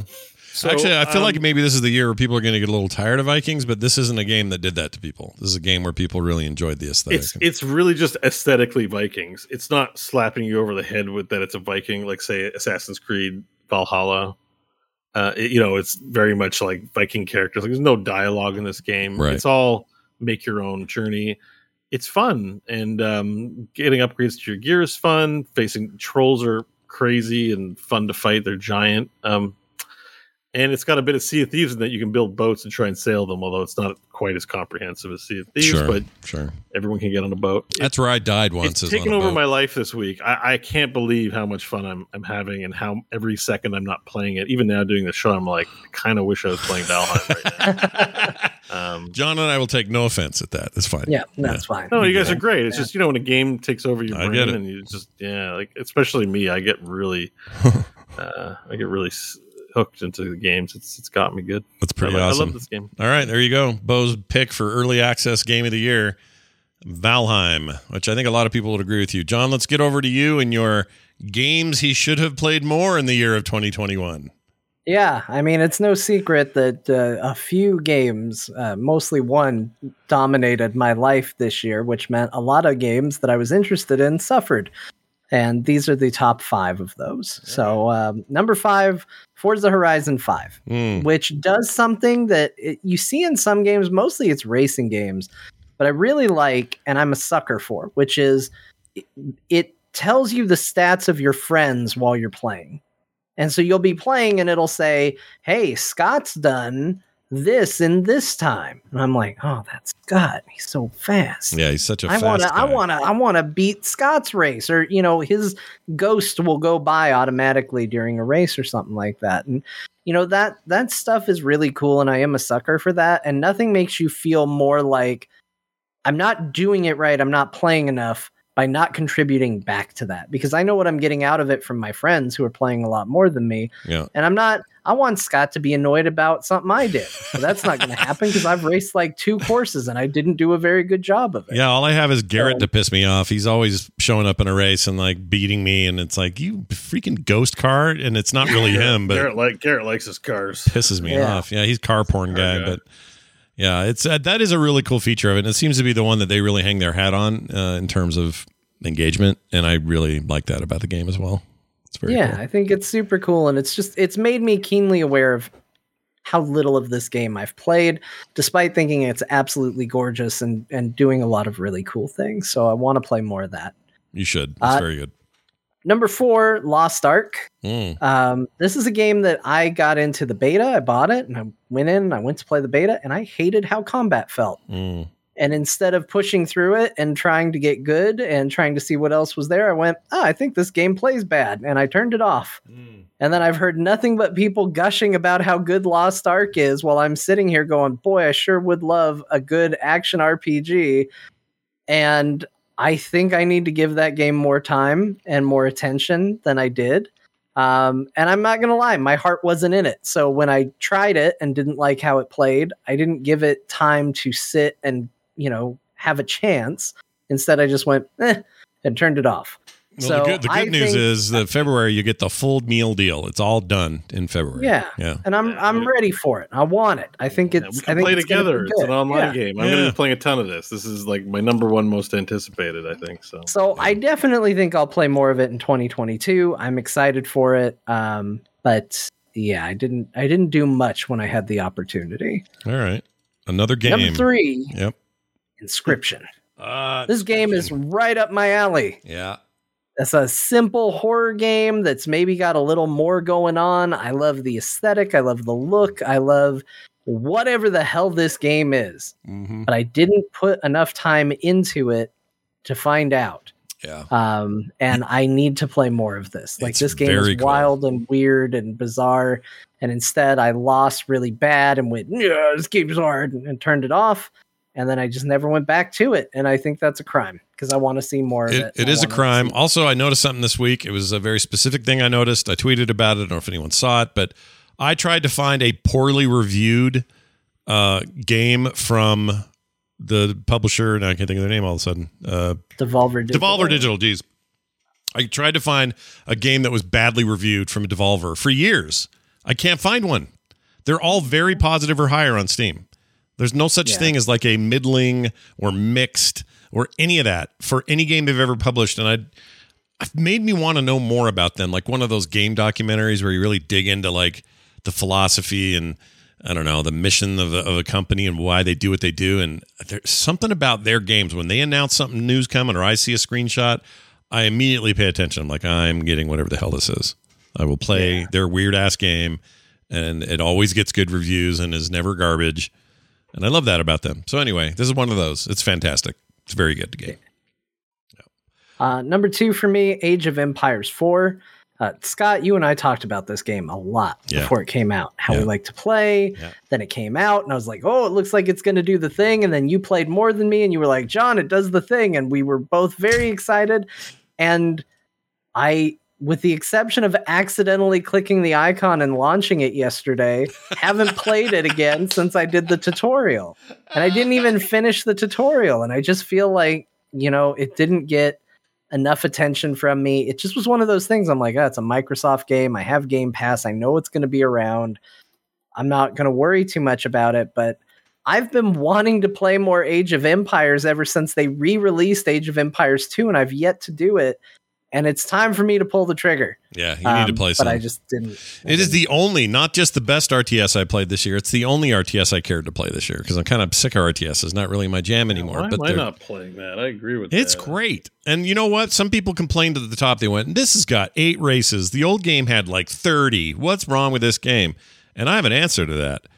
The old games had slightly different skins on exactly the same. It wasn't a huge difference. Very small differences. It was usually like one unit, that was different. But maybe an elephant, or the other one team had the guys with a gun or something. But for the most part, they were all kind of samey. This game has 8, and they are all maybe not quite as extreme as Zerg to Terran different, but they're all very different, and in some very fundamental ways. And that, to me, is the spice of what makes this game interesting.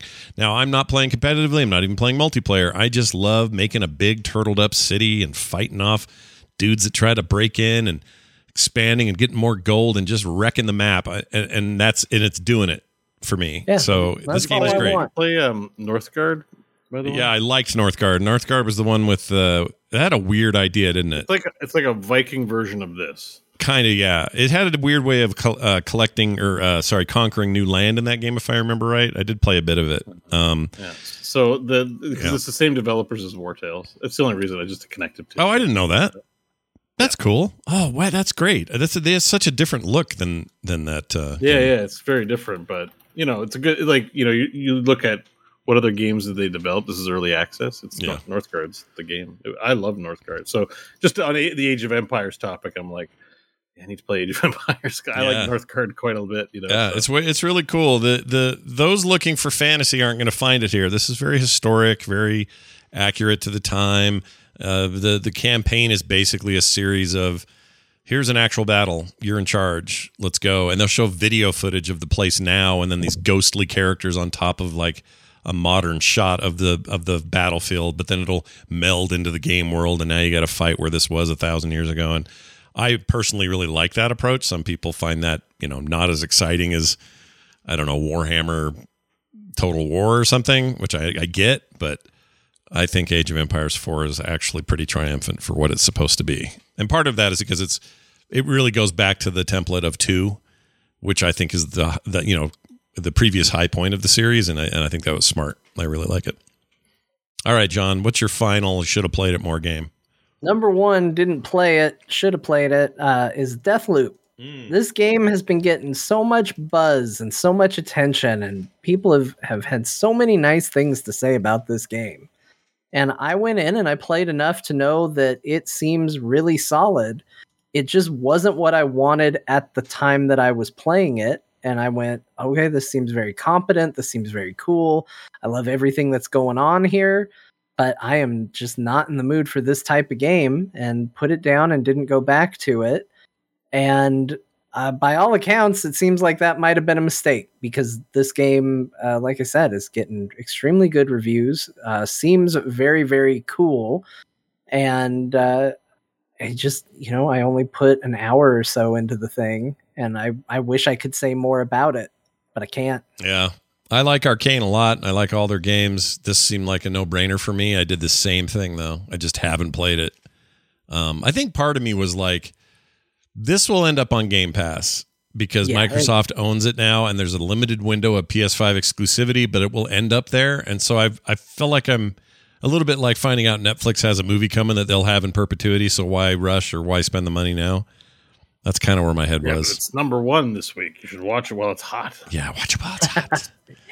Yeah, got to see it all right now. And that's and it's made easier by the fact that there are a million games to play, and I'm fine playing them all and not being first guy in line. But yeah, I'm with you on this. I want to play this game. Check it out. See what's up. All right, very nice. Let's swing back up to the top of the list here and talk about Scott's favorite chorecore games that aren't Shipbreaker, because that game rocks. Here's the list. Yeah, here's the list. So I played a bunch of them this year. I won't get too tied up in each one. But Bus, I did play Bus. It's called Bus? It's called Bus. That's the one with you're in Germany and you're just a bus driver and you're trying to pick up people and take them where they need to go. It's very much what it sounds like. It's a bus simulator. Lawnmower Simulator, I think is amazing in some ways and has a couple of big holes in it, and I wish they would fix them. It's mostly just purely a mechanical issue with the way the mowers work. But it's fun building your little lawn mowing business in Europe, which is what that game's all about. Mech Simulator, or Mech Mechanic Simulator is the full name. I really enjoyed that game. The devs have gone dead silent since its release. No one knows why. There's a lot of complaining in the discussion forums. But it's a finished game, so I don't know what their problem is. It's not an early access or anything. It's a functioning game. I forgot about that one. Yeah, and I really liked it. It's basically car simulator, a car mechanic simulator, except you're working on giant mechs. And that to me was a genius combination. Robot jocks. It's not perfect, but it's a good time. I liked it. Mech Simulator is that, or Mech Mechanic Simulator. The next one for me that took over my life, and I'll talk about more in depth when I get to the best game of the year. Really? Oh yeah, it's in the list. It's not number one, but it's in the list. And that's Tavern Master. That game, in a very short order, destroyed my soul. I got so into it. I played a bunch today, in fact. I beat the main game, and I'm now doing sandbox stuff. Wow. I didn't play anything else this year that was as easy as to get into and as relaxing to play. This was the most chill. Just play this game and be smart about your upgrades and watch it happen and just be a good tavern runner. I think that game is a little bit of a genius, and it's a single developer. I think he did an amazing job. Can't wait to see what he does next. Tavern Master is rad. Game, man. Oh my god! I wonder how it compares to Love Tavern, the game that I accidentally pulled up when I went to find Tavern Master. I have a feeling Love maybe Tavern. Don't show it on stream. Yeah, but I think it's a different kind of tavern. Yeah, It does look like you can cook food. Yeah, I'm notoriously bad at putting up the games I'm playing on stream. I'm very good at doing it while you guys are talking. I'm terrible at doing it when it's too many things at once. But Tavern Master is rad. I know a bunch of you, I heard from you from last week's show, have picked it up, and I think you'll be glad you did. And it's really just been my holiday game. I loved it. Pressure Washer Simulator. This game has come a long way, and it's rad. Do you want to spray stuff off shit? Man, these guys got you covered. It's great. They'll give you a job like, here's a whole kids jungle gym, and it's a mess. You got to clean that thing. And you go out there with your pressure thing, and you got different soaps you can use and different settings. All the kid boogers, all the grime and grit. Taking rust off the front of an old truck is just an amazing feeling.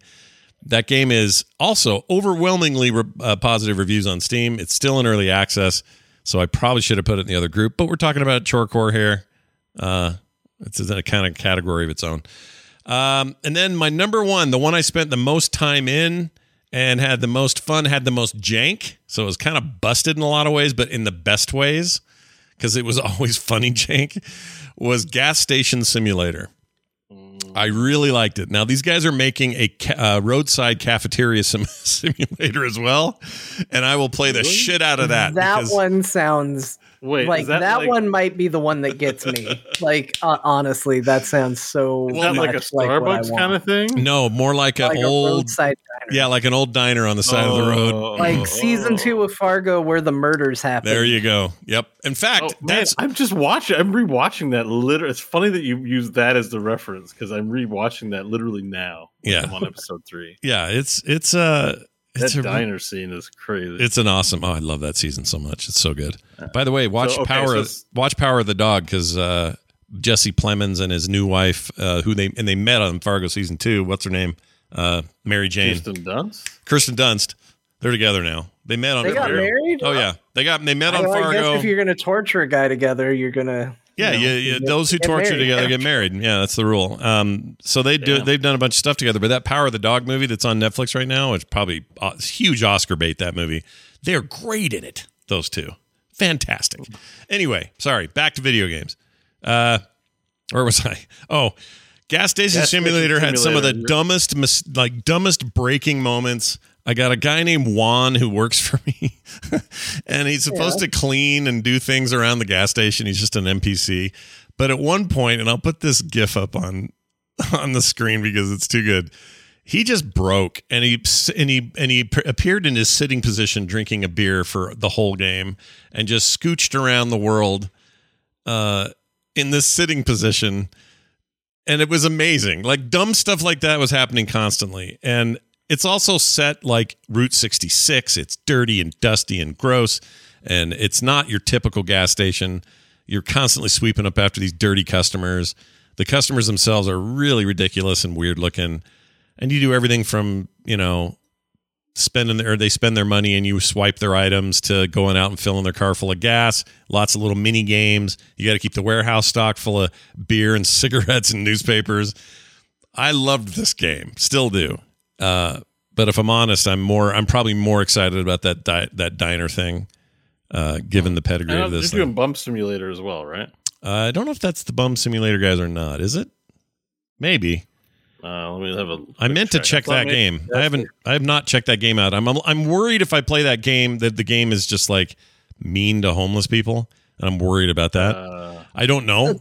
I have no idea. That's been one of my secret fears with the game as well. Is like, you're not going to be mean. You are a bum. Yeah, I know, but like, how am I portrayed? If I'm magical? This is just how it works in the homeless world. You fight each other for scraps and throw pigeons and poo at each other. Yeah, that seems really respectful to the homeless. Doggy dog world. I think that might be the problem. That might be the problem. I don't know. I shouldn't judge because I've played none of it and I've watched no video. So I've seen a lot of that in real life. Here at the Rito Center, I saw like two bums go at it because one of them, that was their spot for panhandling. The other one was like, "This is my spot," and they were like, "All right." Hold on a second. You guys have a Dorito Center? Is that what you call it? No, Rito. Oh, I was excited Dorito owned one of your stadiums or something. Moving to Canada. I ate a lot of ranch Doritos today. The bridge. Anyone from Ottawa who knows it, where the buses go in the back. Yeah. There's one bum sitting there, and the other one was like, "This is my spot," and he's like, "Oh yeah, well it's my spot, eh?" And then you say, "Eh?" They got up and they started yelling at each other, "Hey, who the F do you think you are, eh?" Yeah. It's my dad's spot. You get out of my Do spot. Canadians say "a" more when they're hostile? Like, does it come out more when they are angry? No, I'm just hamming it up for you. Oh, okay. I know you like it. I just was wondering if that was a thing. Like, because it's not seems the awesome. A, but it's, in Fargo, you know how they talk in a certain way? I can't really do it, don't you know? But like Canadians, like, how do they do it? Yeah. Yeah. Like, oh, yeah. You don't, you say, the funny looking one. Yeah. Yeah. Anyways, but Canada, rural Canada, like, you've seen it on Letterkenny, I'm sure. Were they kind of talking a certain way? Yeah. Like, oh, look at that guy down there. Yeah, that's totally special, eh? Especially Squirrely Dan talks like that a lot. There's a musical melody that's distinctly Canadian, and that's what I more associate. Well, I like it. Never stop. And we say use a lot. It's like that's what I didn't like about Letterkenny. Kenny. There's that one bigger guy who always says use guys there. Oh, that's Dan. That's Squirrely Dan. Yeah, like we do say you, like rule is always used. Like, hey, what are you doing? But he was like hamming it up way too much, where he's using it every second. And I'm like, it's like, oh, this, You know what you should do? This is a weird experience. We went back and watched the first few episodes. Guys don't say it that much. We watched the first few episodes of Letterkenny, and he doesn't do it at all in the beginning. Never says it. And then something happened around season 2, maybe 3, and now Squirrely Dan does that. Use, shoulds, goes to the stores or whatever. Oh yeah, and it's too many S's. Like we say use, but we don't say you shoulds goes to the store. Like, I'm just like. Yeah. It's like, it's not funny. Like, just say it's funny, normal. Like, it's weird. Yeah, he's hamming it. What the hell are you doing? Like they say use all the time. Yeah, I have a mad crush on the sister. I can't think of her name. She's super cute and too young for me. But anyway, let's move on. Mad Crush, great white rapper. From Toronto, Mad Crush. By the way. Yeah, is there a guy named Mad Crush? No. Oh. I wouldn't be surprised. Rap names are Mad Crush. Yeah, Mad Crush is pretty good. See Mad Crush. So yeah, I'm giving Gas Station Simulator the top honor there, the Chore Core this year. There's a lot of good stuff, and Shipbreaker, of course, should be on this list, but it is in early access, and I can't quite count it yet. But it'll probably be my game of the year, whatever year it comes out. So we'll see. All right, throwing it down to Bo for your third category, Bo. Games that you barely played. My third category, everyone, is the best games I bought and didn't play or barely played. It's like but John's It's actually an extensive list. I'm just gonna rifle through them quick because I didn't play them. I don't have much to say about them. Yep, I bought Metro Exodus on Steam. I waited a year, bought it on Steam on launch. You did it. You committed to it. Haven't touched it. It's been over a year since I bought it. I should play some Metro Exodus. I want to give a shout out to Ziggurat who bought me Inscription, and I still haven't touched it. So thanks for that. I will play it at some point. Oh yeah, you should. Mass Effect Legendary. Actually, I did play that. It doesn't count. I'm taking that off the list. I refunded it. It's gone. It's gone.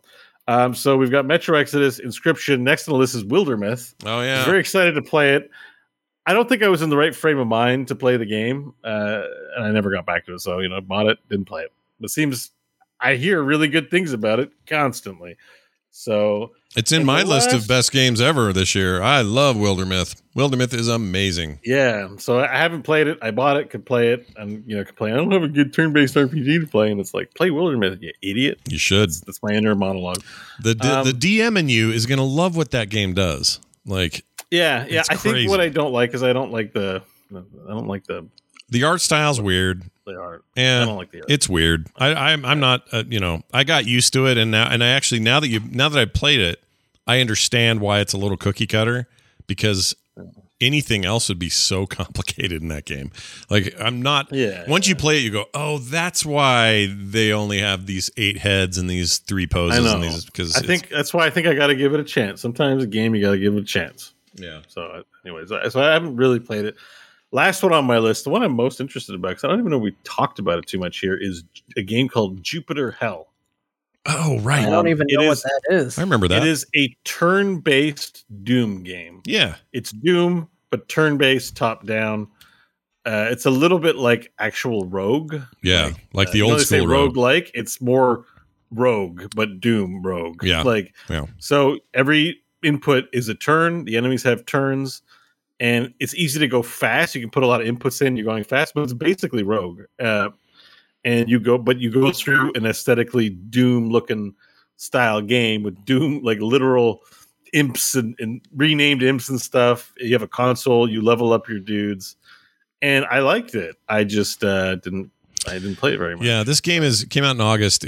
I played it as well. It's very cool. The developer was making a Doom themed game and got a takedown notice. Bethesda told them they couldn't do it, and so I think it was more Doom named. Like I think they changed it to Jupiter Hell. Yeah, they did. Everything about it was very Doom. They had Doom monsters, but that's the reason it feels like Doom because it basically was at one point. But they reskinned it, changed a bunch of stuff, but it retains what made it cool.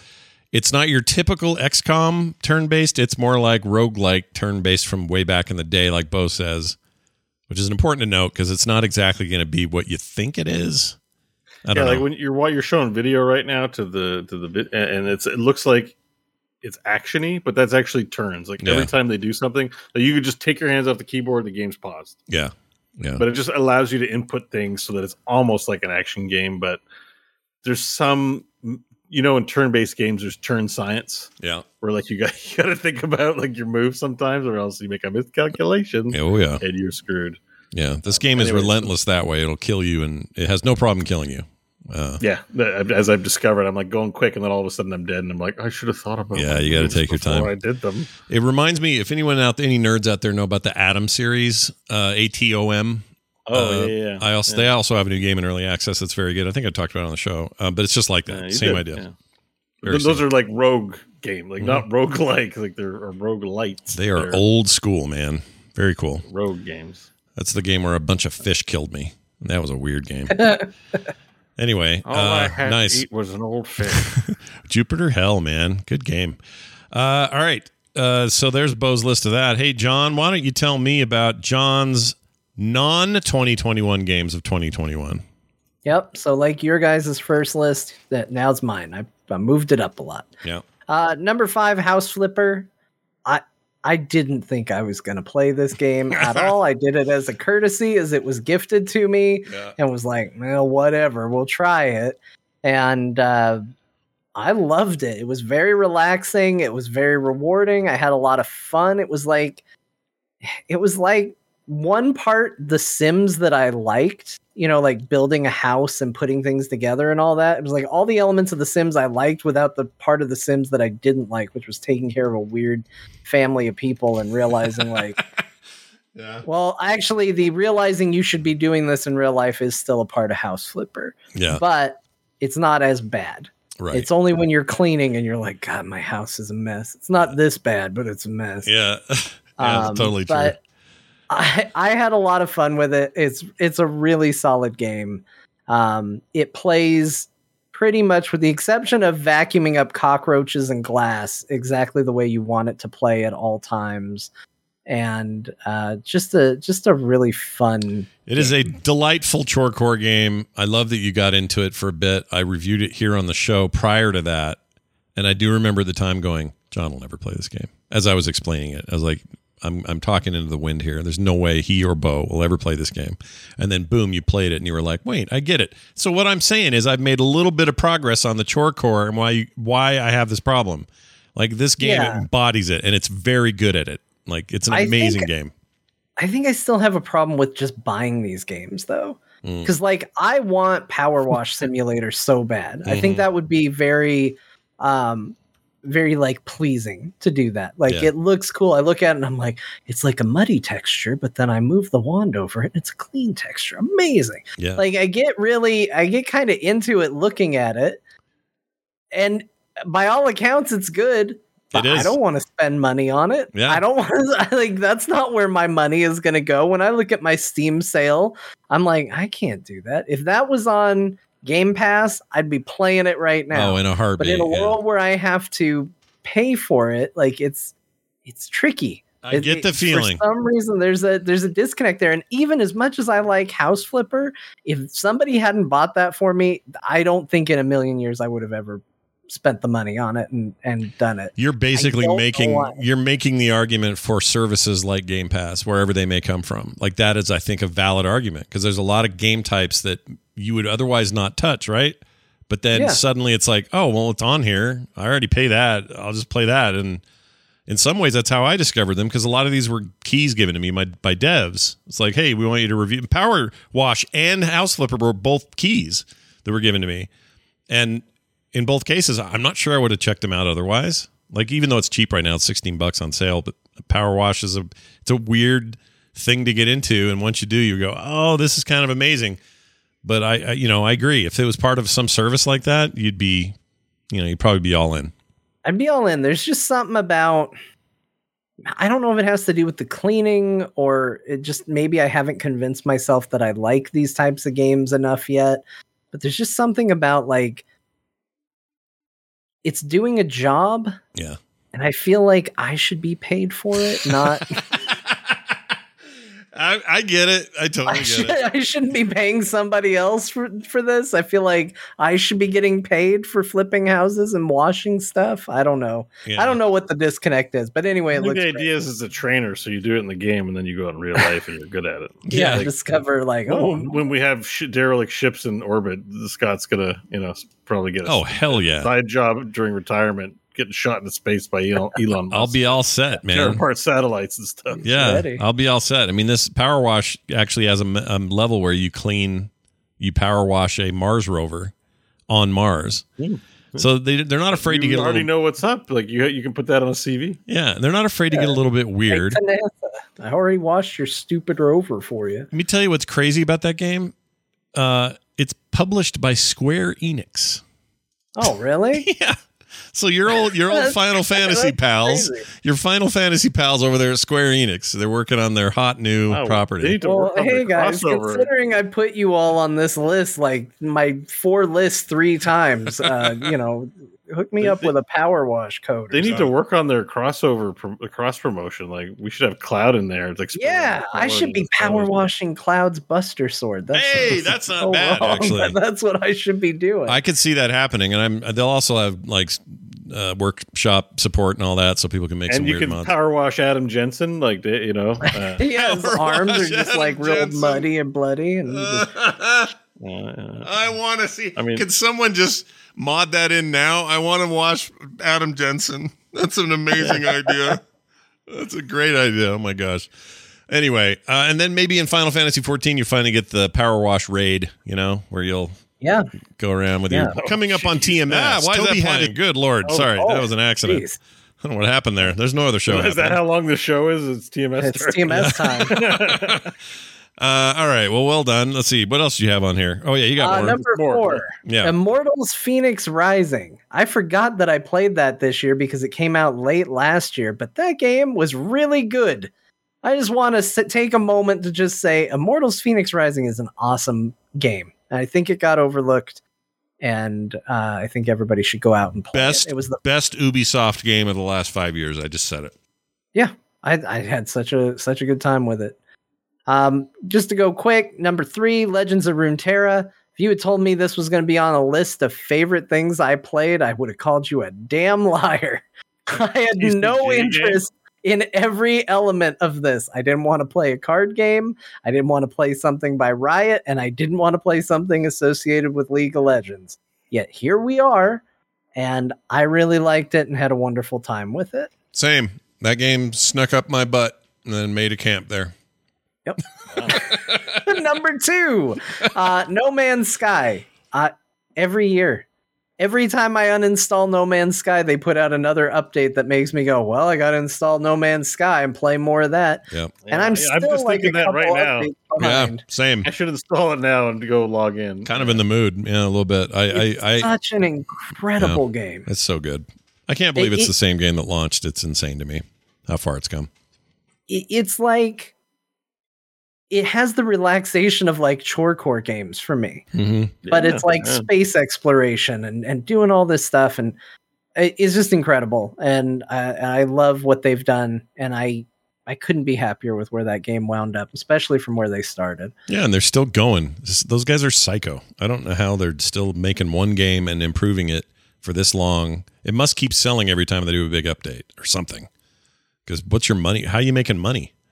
I love it. I don't know. Whatever it is. They literally have a built-in method where they could sell like a currency and make money. And they don't do it. And respect to them I for it. agree. It's crazy. Yeah. Number 1 will surprise nobody, but considering if you took my gaming percentage, and it would probably be well over half my hours playing video games had the term Final Fantasy in it. The Final Fantasy series, whether that's 1, 2, 3, 4, the little bit of 5 that I've played, or the insane amount of 14, I played a shitload of Final Fantasy this year, with one exception. Well, actually, a lot of those did come out this year, but it's kind of retro in a way. So I think that counts. I've played a ton of Final Fantasy games this year, and it consumed my life. And I loved every minute. We noticed every week. We noticed a trend. Yeah. I looked to see when this started. I started getting into Final Fantasy this go around in March. Oh man! And it's been on my list with like minor exceptions every week since then. Weird. Yeah. Well, you were onto something there. Nicely done. This is my.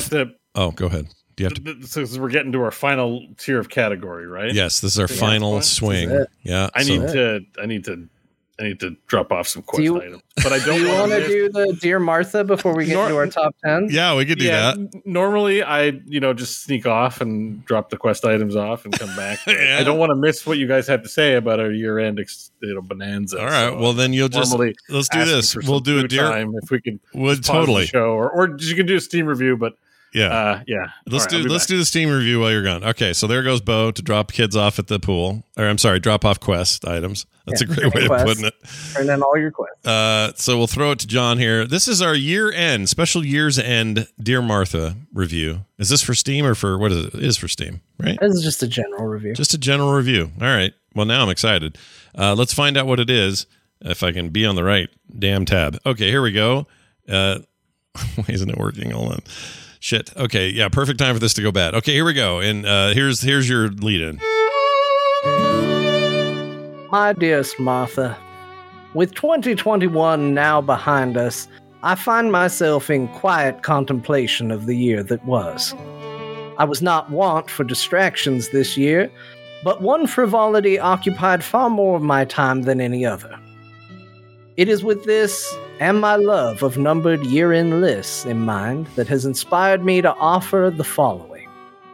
My top 5 things I ignored in favor of playing Final Fantasy XIV. All right. Number 5, self-care.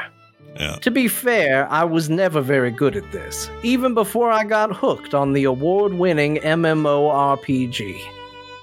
Number 4, optional family gatherings. While you might argue as to how optional they were, I can confirm they were not missed. Number 3, sex. Number 2, Oh, that's all you got to say about that. Okay, keep going. other video games. There was perhaps an entire list of its own that I feel I might have neglected or missed. Number 1, sleep. For the Warrior of Light needs not but a solid 4 hours a night to function. With all this said, I do have good news. I have completed my months-long sojourn through the lands of Eorzea, and can now return my attention to what really matters. Waiting for patch 6.1. Yours in this life and the next, John J. Oh man, I think we might know that guy, that reviewer. Oh no, that was just the review I found. That was just a random one you found on the internet It's a somewhere. weird one. This one I saw. I mean, honestly, so okay, this we haven't really brought it up, but this is also the year that marks kind of a weird transition for me, anyway. I don't want to speak for everybody else, but around July and a little bit before that, things were looking a little dour on the WoW side. We're just kind of like, I'm kind of bored. I don't want to do this. I want to move on to something else. And this is coming from, somebody who's a veteran of, talking about Blizzard stuff since as long as I can remember. And then, some of that got shattered even further the following month, or in July with the lawsuit and all the stuff that's happened since. And it's still kind of a mess.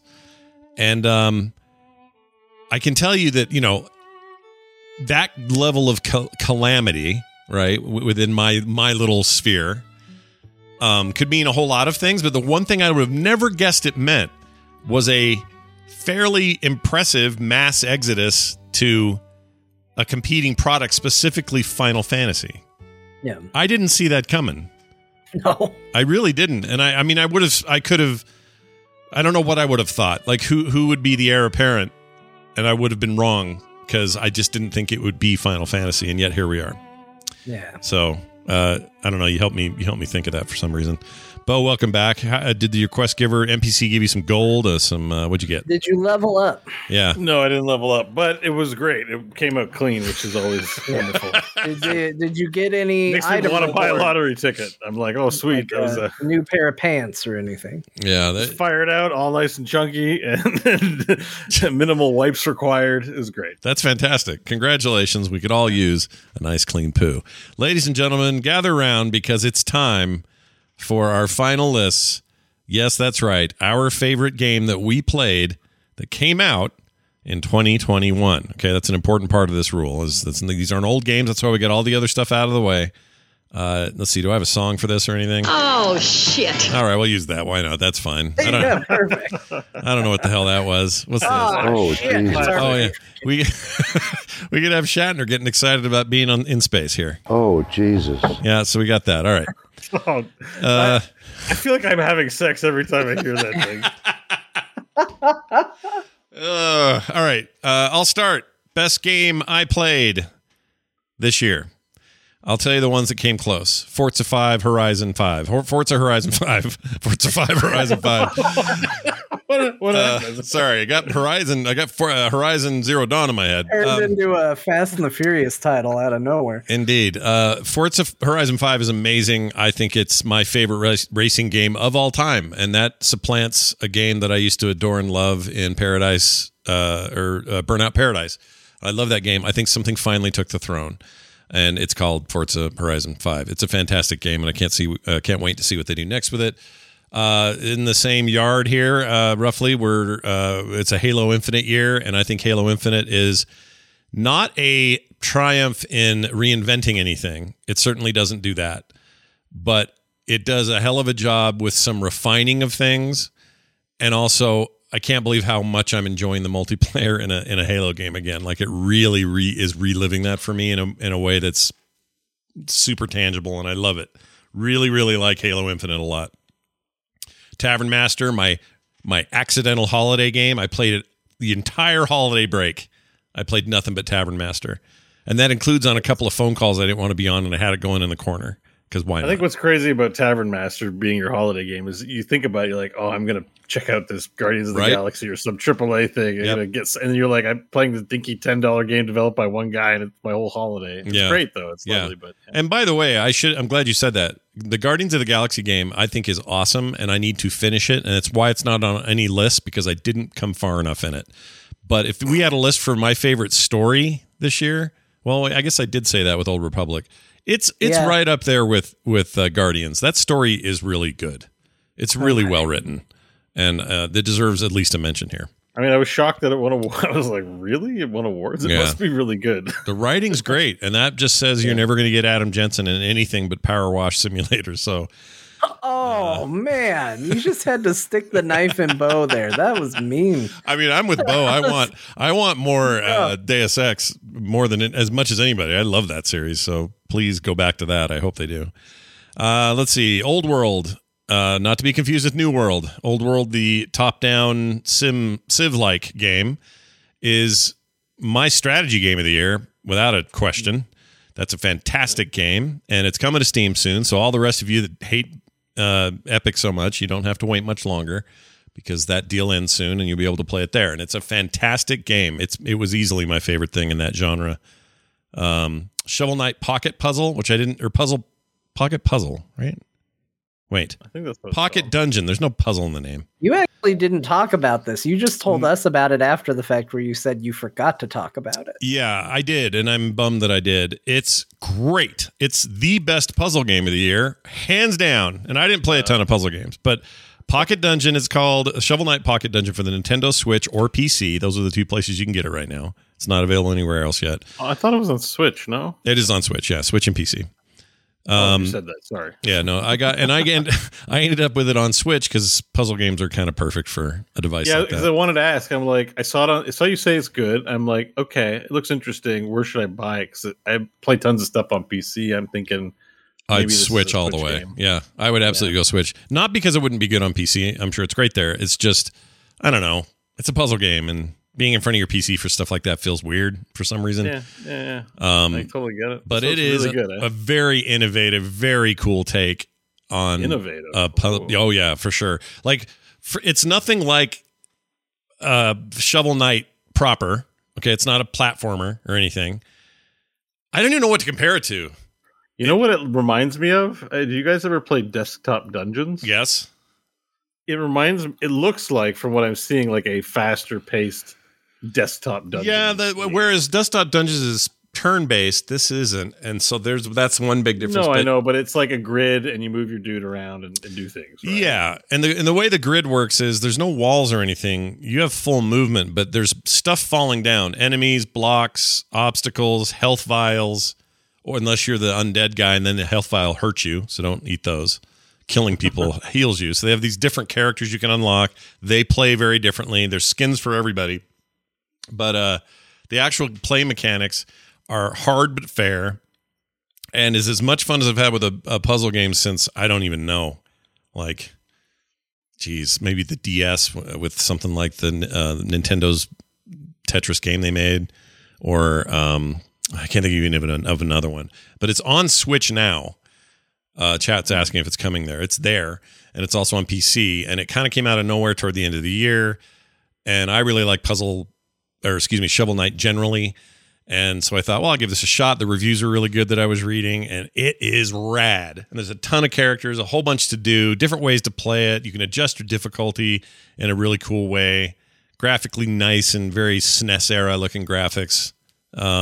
Just a rad puzzler. It's very good. Very intense too. I'm definitely very it looks appealing. I may buy it. I'll bet you'd like it. I have a feeling you would not just like it, you would try really hard to master it because you like stuff like that. Inscription I would put on this list. Wildermyth we've talked about also on that list for sure. Resident Evil Village is the first Resident Evil that I enjoyed more than I was scared from it. if that makes any sense. And you beat 100% of it. And I beat the whole game, unlike that other game, too. Yeah. which I'll never live down, but or play. By the way, I'm never touching that second disc, so nobody get excited. But yeah, Resident Evil Village was more adventure-y than I thought it would be, and it was good at that. And a nice break from 7, which was just horrifying every second of it. And I think this was an interesting take. I'm torn Maybe on they whether saw your videos and went, "Oh shit, we need to take." Yeah, we need to tone this back a little bit. Tone this down. Do we really have people playing this in VR? They said to themselves, like that was such an intense game. And then it's funny that 8 has no VR support. Funny enough, but 7 was so VR centric. It's also early in the VR days, but anyway, Village impressed me and I liked it a lot. Those are my list, but my number one game, the one I put the most time into, thought the most fondly of, and dreamt about, which is kind of one of my rules about what game I play the most, Loop Hero for me. I loved Loop Hero. It was amazing. Another Devolver Digital game. I couldn't stop for the longest time playing that game, and just talking about it and thinking about it now at the end of the year makes me want to fire it up again. I also heard the Switch version that just came out is actually a very good version of that, and it kind of makes me want to have it on the go. So I may get it again. I don't know, but yeah, you're not wrong about that. Yeah, it's good, man. Loop Hero's great. So that's I see it's bolded. That's your game of the year. That's my game of the year this year. I liked it better than all that other stuff. It's a good pick. It's Yeah. a good pick. It doesn't look like it should be good, but just you play it, you're like, holy crap. Yeah, it scratched every itch I have. And it makes me seem like a bit of a contradiction because I don't like tower defense, and the very nature of the game is looping around a loop that gets harder every time you loop it, and you kind of got to make yourself better each time. Yeah. And in a way, or it's tower defense. Fail on it and be like, I'm good, or lose all your resources if you get too bold. Yeah. Yeah, it's sort of like reverse tower defense, though, because instead of trying to make your life easier, you're kind of trying to make your life harder. Right. But not too hard. Tower offense. Yeah. It's tower offense. Tower offense. I've never heard that. It's a tower offense because you have your tower, it's your base, and you go out and you go offend everything and then come back. Well, I had no problem offending people in that game. I also liked that game played on my Mac, my PC. It could be a windowed game. It could be off in the corner and kind of run itself. Soundtrack's great. Great retro stuff. If anything, I would say I could have used a few more frames of animation, like in the fights and stuff. It's small potatoes compared to the overall experience. How far did you get, by the way? I think I only beat the first boss. I beat the second boss and came close on the third. Oh, so many hours. I think I beat 3 or 4 bosses. Yeah, but John went hard on the bosses. I don't know if I was there. This is one of those games where I loved it. I loved it so much, but I'm pretty sure I'm bad at it. If that makes any sense. I don't think I'm great at it. You got farther than I did. Well, I mean, who knows if that was... And I consider myself a pretty good gamer. Yeah, I got to get good, noob, or whatever. But anyway... I got to get good, noob. It was a real rad game, and I would play it now if I had it in front of me. So well done, Loop Hero. You became my game of the year. All right, Bo. Wow, nice pick. Tell us what you got. All right, top games of the year. So coming in third, the top game in third place, and a lot had to get cut because the rule was it had to not be in early access and not be from another year. So other games would definitely beat out some of these. So I feel a little weird about my picks. Still, Loop Hero in third. I rank it 3. There you go. Loop Hero, solid, amazing, surprise, cultural phenomenon within gaming. Every streamer I clicked in was tabbing out to play it, and I played a ton of it. That's my third. We've talked about it a lot. Second place, Griftlands. We haven't brought up Griftlands at all. Griftlands came out this year into full release, and for the kind of game that it is, I loved the diplomacy card game. The fighting was okay. It was good. The story and aesthetic is amazing. I haven't finished the third story. I'm going to install another game while we're having this conversation. Hey, at least you're just installing. You should see what I've done to my Steam cart based on this show. Yeah, on this conversation. It's a good thing, I'm like I'm budgeting, so I don't have the funds available or I'd probably purchase some things too. I've definitely wishlisted some things. Griftlands was amazing. I found the diplomacy, like the card representation of debate and getting special powers for that talky side of things. It's very good. Yeah. Was unique and really great. It's not on my list, but honorable mention as well to Tainted Grail, which was also a solid entry. But I only wanted to pick 3, and I had to push it out because Griftlands is just a more well-polished package overall. Yeah, it felt like, Clay Entertainment, everything they make looks amazing, so that's just like a guarantee, and then it's just a matter of, does the gameplay hold up or not, and they did a really good job. This should be on, it's definitely on my top 15. So Griftlands is my second favorite game released this year that I played. Nice. And we get to number 1, and this one was kind of a no-brainer once I was able to eliminate other games due to technicalities. Pokemon Unite. I bought the Switch. I balked at buying a Switch for years on this show, and I tried it once and bought a Switch in its name. The reason I own a Switch is due to this game. I got Master League in Season 1. I played an absolute shit ton, and I played with viewers who stopped by my channel when I was streaming and all kinds of stuff. It was good.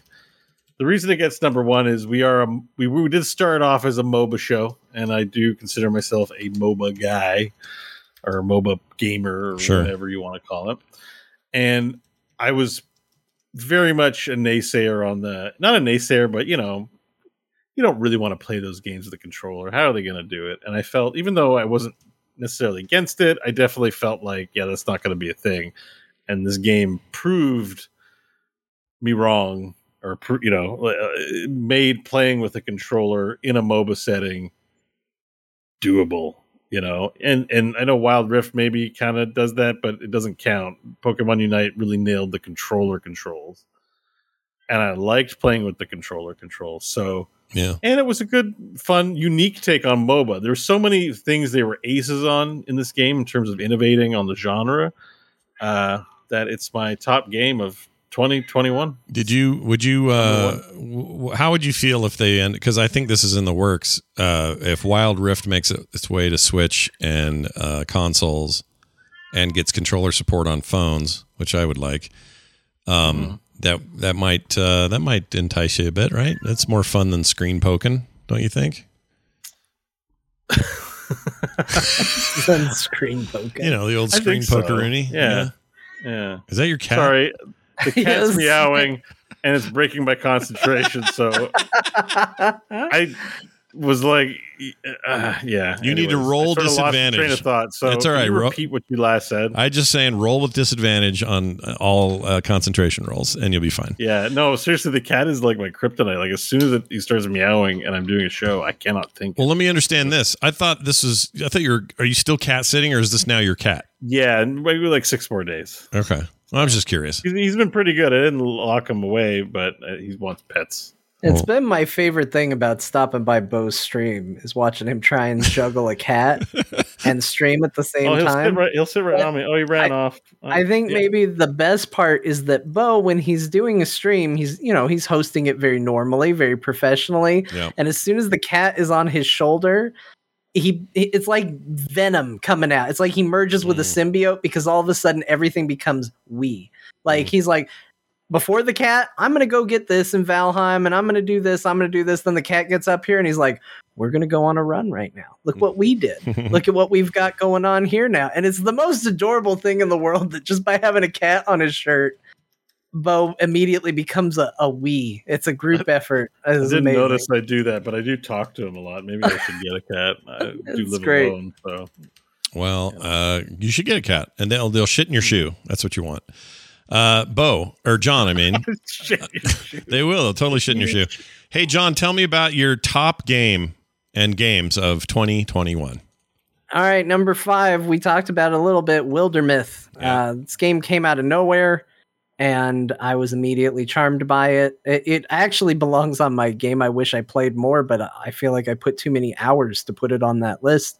But I still feel like it deserves more hours than I put in. It's really cool. It's like Dungeons and Dragons meets XCOM meets, I don't know, some storytelling thing. It's great. It's amazing. It's unlike anything else I played in that genre for sure. It's crazy. Yeah. Wow. Yeah. On two finalist lists for you guys. Oh yeah, it's great. Number 4, Metroid Dread. Oh yeah, Bo didn't mention that game. I thought you would. That was a tough one to leave off, but it was Metroid. I have criticisms. Yeah, I mean, like Bo, I have criticisms of it too. I don't think it's the best Metroid game, but it turns out that pretty much I will love any Metroid game, even if it's not good. the best. It's really good. I was just trying to pick between the finalists, and I'm like, the levels were a bit more. I wanted a bit more of a labyrinth, and I feel like it was a big oversight on the game. But it could have easily ended up on my list. I think this is a good inclusion. It's really good. It just sort of pulled me in and pulled me away from everything I was doing till I had completed it. Although I haven't completed it. I got to the final boss and went, "Oh, this fight's hard. I'll come back to it." Never came back to it. Yeah, well, your Warrior of Light commitment kicks in when you hit a hard boss. You're like, I could fight this all night, or I could go do things in Final Fantasy. I could go do something else. I could literally do anything else. I get it. That last boss fight, oof. Yeah, it's tough. It's tough. Number 3, Loop Hero. It made all 3 of our lists, so I guess by default, it's the core game of the year. But Loop Hero hit. It was the perfect game at the perfect time for me. It hit right when my son was first born. I needed something that I could pause, that wasn't going to require constant attention, that I could just play a little bit. Oh, he's asleep. Oh, he's doing this. He's preoccupied. It was absolutely perfect for the time that it landed. And it's crazy because it's like those clicker games where it's just, you look at it and you go, wow, there's really no substance here except making the numbers go up, except this is the game that adds the substance that you want, Yeah, it's a good way of putting it. That's good. It's one of those where it absorbs you in the same way that those games do, but you don't go, oh, this is trivial. This isn't accomplishing anything. Like, there's goals and story and objectives and secrets. I mean, that was the other thing, is I didn't even get into like crazy hidden bosses where you summon a frog king and stuff like that. Like, there's so many things hidden in this game. It's a really crazy, creative and interesting endeavor. And absolutely unlike anything else I played this year. It's its own thing. Yeah, it's the indie darling it's on all of our my number 1 game. It's on our top lists, yours in third, but also Bo's. I guess you guys tied for where you put it. Yeah. It deserves a look if anything we've said about it even sounds remotely interesting. And it's on sale right now for like $8. Like, it's stupid cheap. Like, and even at its regular price, it's priced right. It's not like a stupid expensive game. I think it's $14.99 normally, $8 right now on Steam. Just, you should buy it. It's a great game. Number 2, Resident Evil Village. Resident Evil 2 remake was a hell of a thing, and one of my favorite things that they've put out in a long time. Resident Evil 3 remake, not as good. Hold on, was 2 was that game where it ended in there was a train and then they ran credits? That was the end of that game, right?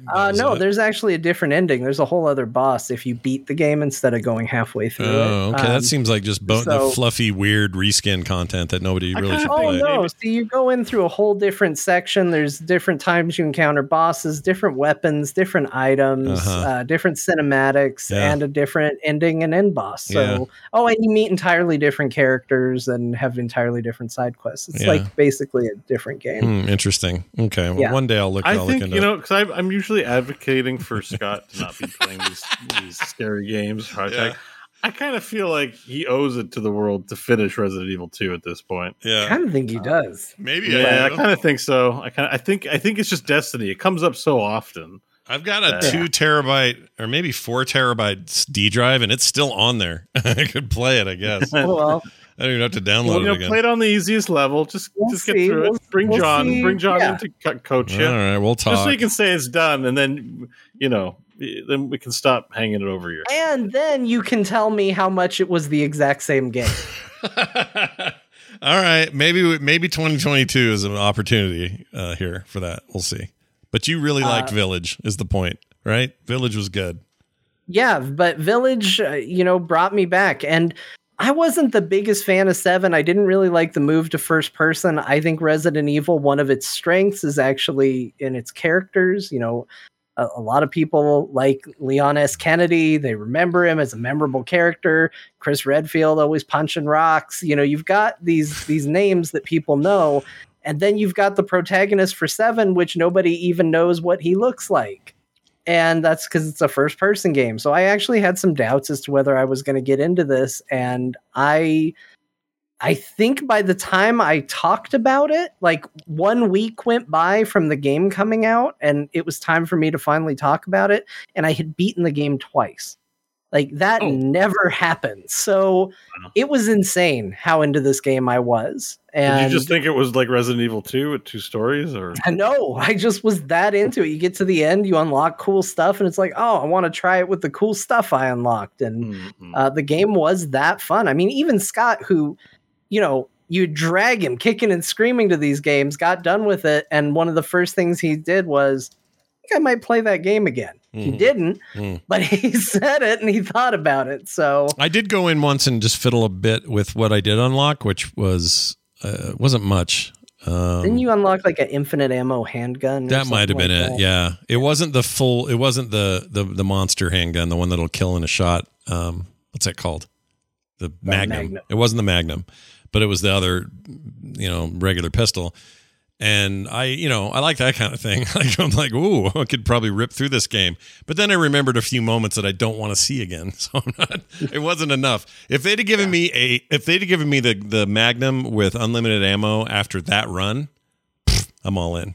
I would have done it. And then you can opt out of baby. Yeah, no baby scene. Gosh, dang it. Okay, if we had a category for the baby scene, the thing that made me shit my pants the most in 2021, it's the baby scene. Yeah. What's the baby? I know nothing about RE. There is at a certain point so Resident Evil Village is kind of divided into multiple sections. And so you kind of get a section that plays like Resident Evil 2 Remake, and you get a section that plays a little more like Silent Hill, and you get a section that, like, it's kind of divided how it goes. One's that's far more actiony. And there's one where you go into a house and they take all your weapons away. And you're going through weaponless, and as you're going through solving this puzzle, you're going down a hall, and all of a sudden a giant, massive, deformed baby fetus is crawling through the halls at you and like coming after you, and you have no way of defending yourself. Scott's pulling up images of it right now. It's even these images. You should pull up the clip of you. I'm sure it's in your top clip, Scott, of you seeing it for the first time. Oh, I seriously... just seeing this still image, which isn't moving or doing anything to me, is giving me the willies, dude. I hated that thing. I hated that whole sequence, the sound it made, everything about that. And the worst part is, I don't know if this is a spoiler or not. Is it to say that it was, whatever, you play the game and find the horrible baby, I guess. I don't want to give anything away. It was easily the scariest thing in the game and did feel like I was playing Silent Hill again or something. And I hated it. Hated it. Oh, my Lord. It was so great because to get like going back to some of the stuff from the game, like the werewolves and stuff from earlier, was almost like a relief. It was like, okay, whew, I never have to do that again. Because I was afraid this was going to be my life for the next 3 hours. And I found sucked. it. I found a clip of it. Great. I'm going to link it in the... I'll link it in the chat. Because the Wraith has a good call. Your headphone warning, everyone. Oh, Lord. Oh, Okay. yeah. Probably a headphone warning. I put it in the actual chat room, Scott. I can turn it down, too. Hold on. Okay, I'll just turn it up a little bit. This will be fun for home. Care. Okay, let me go over here. Okay.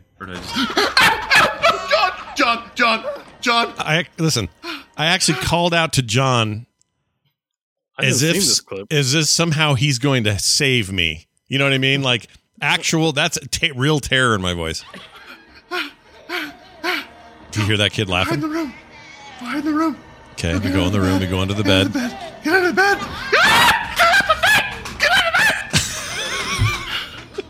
It's me kicking my feet because I'm that bang. Dude, it sucked. I never want to see it again. I can't even watch the rest of the clip. All right, I gotta watch it on my own then. You cut it off at the halfway point. I'm like, this is getting good. What's no, it's bad, dude. I hated it. It's still easily the scariest thing I saw this year in a game, which is funny because the rest of the game isn't that terrifying. It's got moments of jump and whatever, but that thing was the most 7 of the game for sure. And maybe the scariest thing in the history of that series, as far as I know. That baby thing, I can't do it. And then just knowing it was around, so it was full on Mr. X in there as well, which is a mechanic I hate in those games because I hate being stalked. Ugh, hate it. Anyway, moving on. Resident Evil Village is a hell of a game. That's what we learned. All right. So now that we've been leading everybody up to this one moment here, finally, John will tell us. I know it's going to be a shock to everybody, but John will finally tell us his game of the year.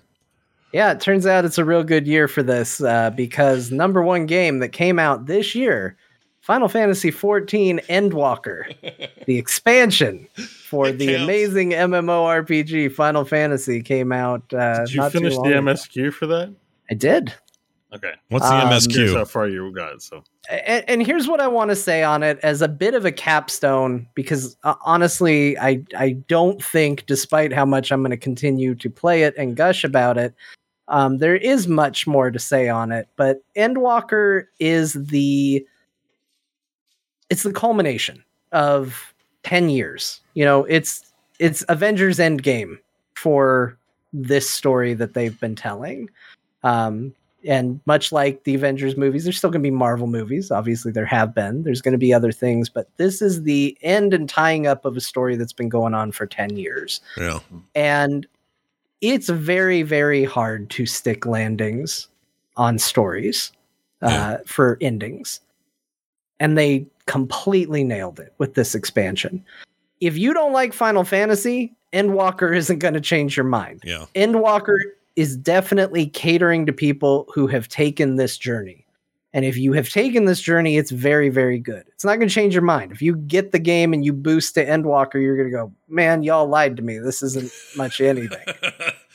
Yeah. But for people who have done that journey and taken that time with these characters, with the storylines that have been going on in the background and sometimes at the forefront, and seeing how it evolves and getting the shocking pieces of information each expansion, this did a phenomenal job of tying all of that up in a satisfying way. While at the same time presenting stuff that's new. It wasn't just writing off the end of certain stories. It still told a story of its own, and it was a surprising one. By the time I was halfway through the expansion, I had done what felt like I expected to do in the course of the entire expansion itself. And I thought, well, I'm only halfway through this thing. Where is this story going to go? And it goes crazy places. And it deals with heavy issues too. For all of the goofiness and, you know, sometimes mistakenly labeled, but genuinely accurate at times, goofiness that exists in Final Fantasy of, you know, people wearing silly outfits and cat girls and bunny people and all of that.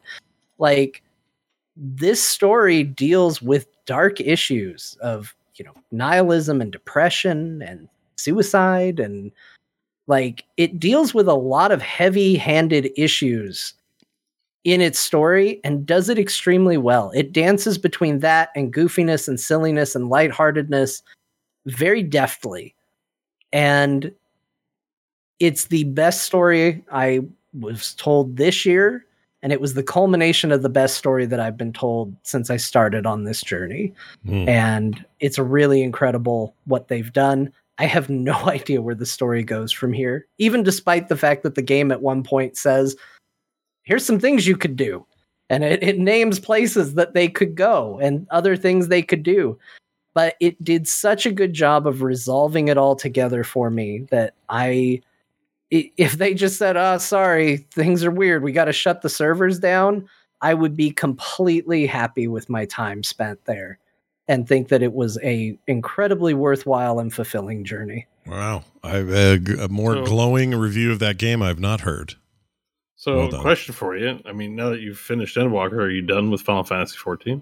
Well, no, because they're gonna get me somehow. I mean, they already... there'll be more content, but like, the game's over, you finished the story. Are you doing the MMO thing where I'm going to keep playing this? Or are you going to be like, okay, well, that's a great the question. narrative's done, the MSQ's done, I'm out until something else happens. I was actually really curious about this too, because I've played their end game, but I've only played it at the end of the expansion end game. So everything's out, right? Yeah.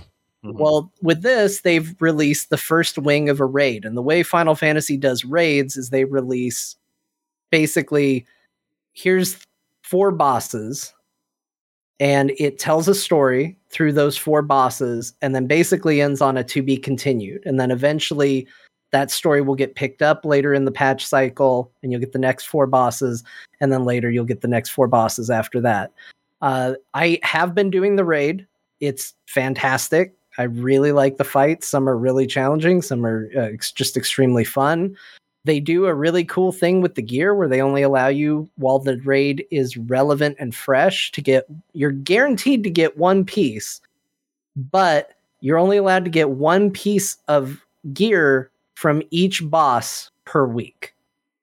You don't mean 1 piece the anime, you mean a piece of gear. Just want to clear that up. Okay. And even then it's a token. So for example, let's say I decided I wanted to get my new chess piece.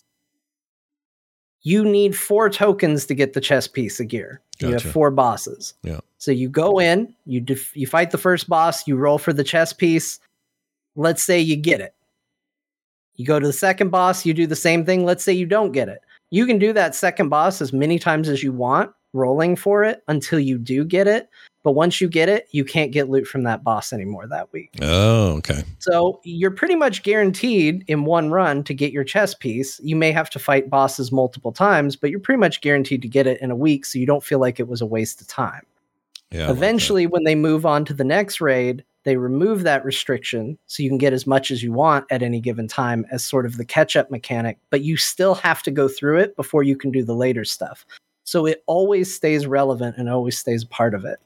And I'm in. Like, the side story is really interesting. It's touching on some stuff that wasn't super important to the main story quest, but was definitely a curiosity as you go through. And same's going to happen with the other raid, because they both do 8 and 24 man raiding. And then there's also patch story content, which that's what I have no idea what they're going to do, because they concluded the story. You know, it ends with the end, essentially. So I have no idea what the patches look like, but I'm excited. I'm still all in on that game, but I definitely don't feel the pressure to play as much anymore. Oh, I see. And they want you to feel that way. They've said that before. Like, that's a thing. They don't want you to be like, now you got to grind. And they just are like, no, now you can chill that's some. That's why I was asking if it's like, the game becomes a way of life because it's a daily habit or whatever. And then all of a sudden, story's over, time to, move on. At some point, like, those rewards maybe will be less appealing and, you're done. Like, I just wonder. Mm-hmm. It just sort of turns into the question of, is there anything you want to do in the game? I don't feel like I have to do anything. Mm-hmm. It's just a question of, do I feel like playing Final Fantasy? And if the answer is yes, there's stuff for me to do. And if the answer is no, I don't feel pressured, like I'm falling behind by not doing it. That's good. Okay. Yeah, it's just, because they have a lot of mini games that you can sink your time into. And that stuff I'm always like, why don't I just play another game instead of the lesser game, because I have a habit of logging into their game. All these companies are trying to be like, we have this many users, even Square Enix, we have this many people log in every day, and excuses for them to do it. And when really it should be like, the game's done, you should move on and do something more valuable, play another Resident Evil or something. I was in Lopsa, Limso, Lucia, whatever it is, the pirate town. No, you got it. That's it. I hear somebody over by one of the Azurite stones, or the big one, I guess, in town up on the bridge, and I ran by there. And I always hear somebody, I hear bards playing something, whatever, singers, whoever, playing something. But this time I stopped and I'm like, wait a minute. And I get a little closer and I hear somebody doing that, making my way downtown, going fast, and I'm homebound, doodly doodly doo. And they were playing the whole thing, but in instrumental. And I happen to love that song. Unironically, I think it's a great 90s riff, and I could hear it anytime and be happy. But I just stood there for 10 minutes, like, listening to this person's version of it in that weird kind of MIDI fake, I don't know what it was. And then I realized what I was doing. I'm like, what are you doing? You have quests to complete. You have shit to do. And you're listening to this guy going, doodly doodly doo. It was amazing. That might happen too if you heard a busker on the street play the song, and it was like, this is really good. I have a doctor's appointment, but let me just listen to this music. Not every day I hear someone play this song so well live or something. It's the same. It's so odd. I like that experience in this game, and I wish there was other opportunities beyond just the barding for that. But yeah.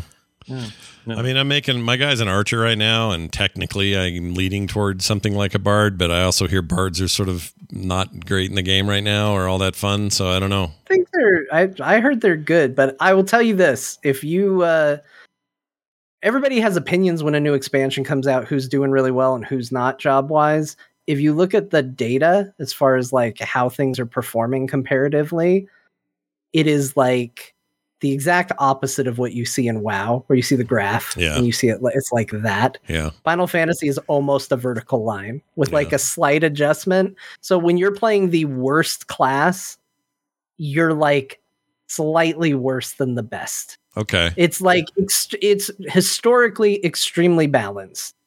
And so it's just the case of finding what you want to play and going with it, because nobody cares. If anybody in that game tells you you can't come because you're playing a bad class, they're actually the problem, not you. I always felt like they might be anyway. Yeah. They were always the problem. They were. Yeah, actually, you're right. All right. Well, there you go, everybody. We hope you enjoyed our lists this year, and hopefully some of these games popped for you, and you're like, hey, I may want to check that one out finally. And a lot of what we talked about today, I didn't go research it all, but tons of it is on sale. The winter sale is still going on. Steam sale. There's tons on there, and I downloaded like 10 of the games you guys mentioned that were like, oh yeah, I have that in my library. Like, should get back. Yeah. My stupid cart is full of games. A lot of them will turn into wish lists, but I just the show is a $500 bill for me. Well, that's why we need people at home to help us out on our Patreon, which we'll talk about in a second. Real quick here, I've a little bit of an announcement to make in this corner of the video game world of Frog Pants shows. On Monday, Brian Dunaway and I are launching a new effort called Play Retro at frogpants.com/play retro. It is a brand new show that will supplant, at least for now. We're going to we're putting Boop on hiatus because I don't have all the time in the world to make new shows on top of existing shows. But we're going to make a show that is entirely focused on retro gaming. And some people have asked, well, what defines a retro game? And that's kind of hard to do. Like, there are games now in the 360 era that I probably would call retro. But generally speaking, we kind of know what we're talking about. Lots of old arcade stuff, NES, Super NES, Genesis, that kind of era. And certainly arcade games going way back before that. In fact, our first episode is going to be a big deep dive on Joust and why I think it's the greatest arcade game ever made. But anyway, that's kind of the structure of the thing. It's not just going to be, hey, I played Joust. All right, see you next week. It's going to be, who made that? How did it get made? How did it almost not get made? Why is the sequel so bad? Tell me about the music. What about the guy who died who's claimed he came up with the idea and got sued or whatever? I'm making some of this up. But the point is, like, those kinds of details and deep dives, and also a little bit of like crossover to the modern world. Dunaway has built in VR on his Quest 2. He built a working virtual Joust machine, the exact height and everything in the world, with all the decals and everything, and the actual game plays. And you grab the joysticks in world and play a game of Joust. Did he program that like in Unreal or something? No, he's using something to do with Meta's new Meta World thing. I forget what it's called. But a dev kit to create a 3D. Okay. Yeah, so it seems like there's and he's working with somebody else on this. I think Bombat's in the chat.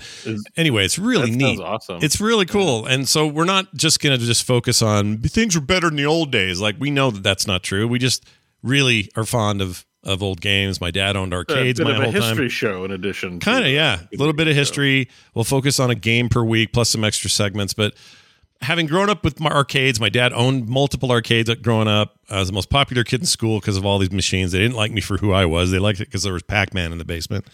I still have some hurt feelings about that back then. But anyway, being raised on games in that way it's left a permanent mark on me. I've wanted to do something like this for a long time, and so we're doing it. You can go sub early right now on all your podcast players of whatever kind you're using, whatever app you're using, service you're using, or just paste the RSS in. You can find it again at frogpants.com/play retro. And if you want to go follow us up on Twitter, we're going to be doing things over there at twitter.com/play retro show. Okay. Sweet title. Yeah, it should be fun. I like to play retro. We tried a few others. Sub right now. I haven't subbed yet. So. We tried to do stuff that wasn't taken, was the main idea. Oh. And nobody had taken Play Retro, so we took it. Anyway, coming soon. Can't wait. Very excited. Get your pixels on now. All right. That's going to do it for this show, and it is our last show of the year. Patreon.com/Core Show is where you can support this show. It's how we keep the lights on for Core, and if you'd like us to keep doing that, that's where to do it. That's patreon.com/Core Show. Frogpants.com/Core is our website, and you can send us your emails to talktothecore@gmail.com. I think that's everything. I mean, that's the end of the year. That was a beefy ass show for having one job. It is super beefy. It had one job and one job only, and it went beef. But we like beef, and we're proud of our beef. Dragon beef. So look for a whole new year of dragon beef, potentially. Except I'm playing John's game right now, so I don't have a lot of beef. But whatever, I'll get back to ESO. You guys have any hot things you want to say as this is our last episode? Like hot things, like, oh Jesus, something Jesus. Oh Jesus! Yeah, he was really excited about space, that guy. And what are you gonna do, John? Let's start with you. You have any words of wisdom over there, Jonathan P. Jagger? Hey, the new year is a great time to set a goal and say, hey, this is a landmark to get started, but don't be discouraged. You can change your life any day of the week, any time of the year. You can do what feels right. And don't get discouraged if you fall down. Pick yourself back up. A lot happens in a year. Think of all that's happened this year. You can change anytime you want. Wow. You can have a great year. You can make it good. Wow. You just gotta try. That's amazing. I'm inspired. So this is good. I like that. But Bo, how do you compete with that? What are you going to say? When I wake up to the sound of a Buster's at the gate, I'm going to be a hero and loop and not be late. Yeah, that's good. Yep. Something's coming down. Wow. That is really, I mean, seriously, 2022. Get the rest on Spotify. 2022 does not know what's coming. Watch out for Bo and his hot news single. I really want Bo to cover Imagine Dragons and That'd be just great. Put that up. Just one song. He's got one song on Spotify, and it's an Imagine Dragons cover that he got pressured into doing. Yeah, Imagine Dragons NFT cover for sure. Brilliant. Oh yeah. Yeah. Don't forget, everything's in NFT now. That's it. Thank you all for listening, for being here, and for otherwise being great fans this year. We really appreciate it and had a blast. We can't wait for a new year. We'll see you next time.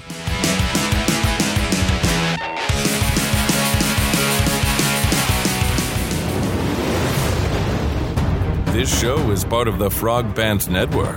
Yes. Get more at frogpants.com.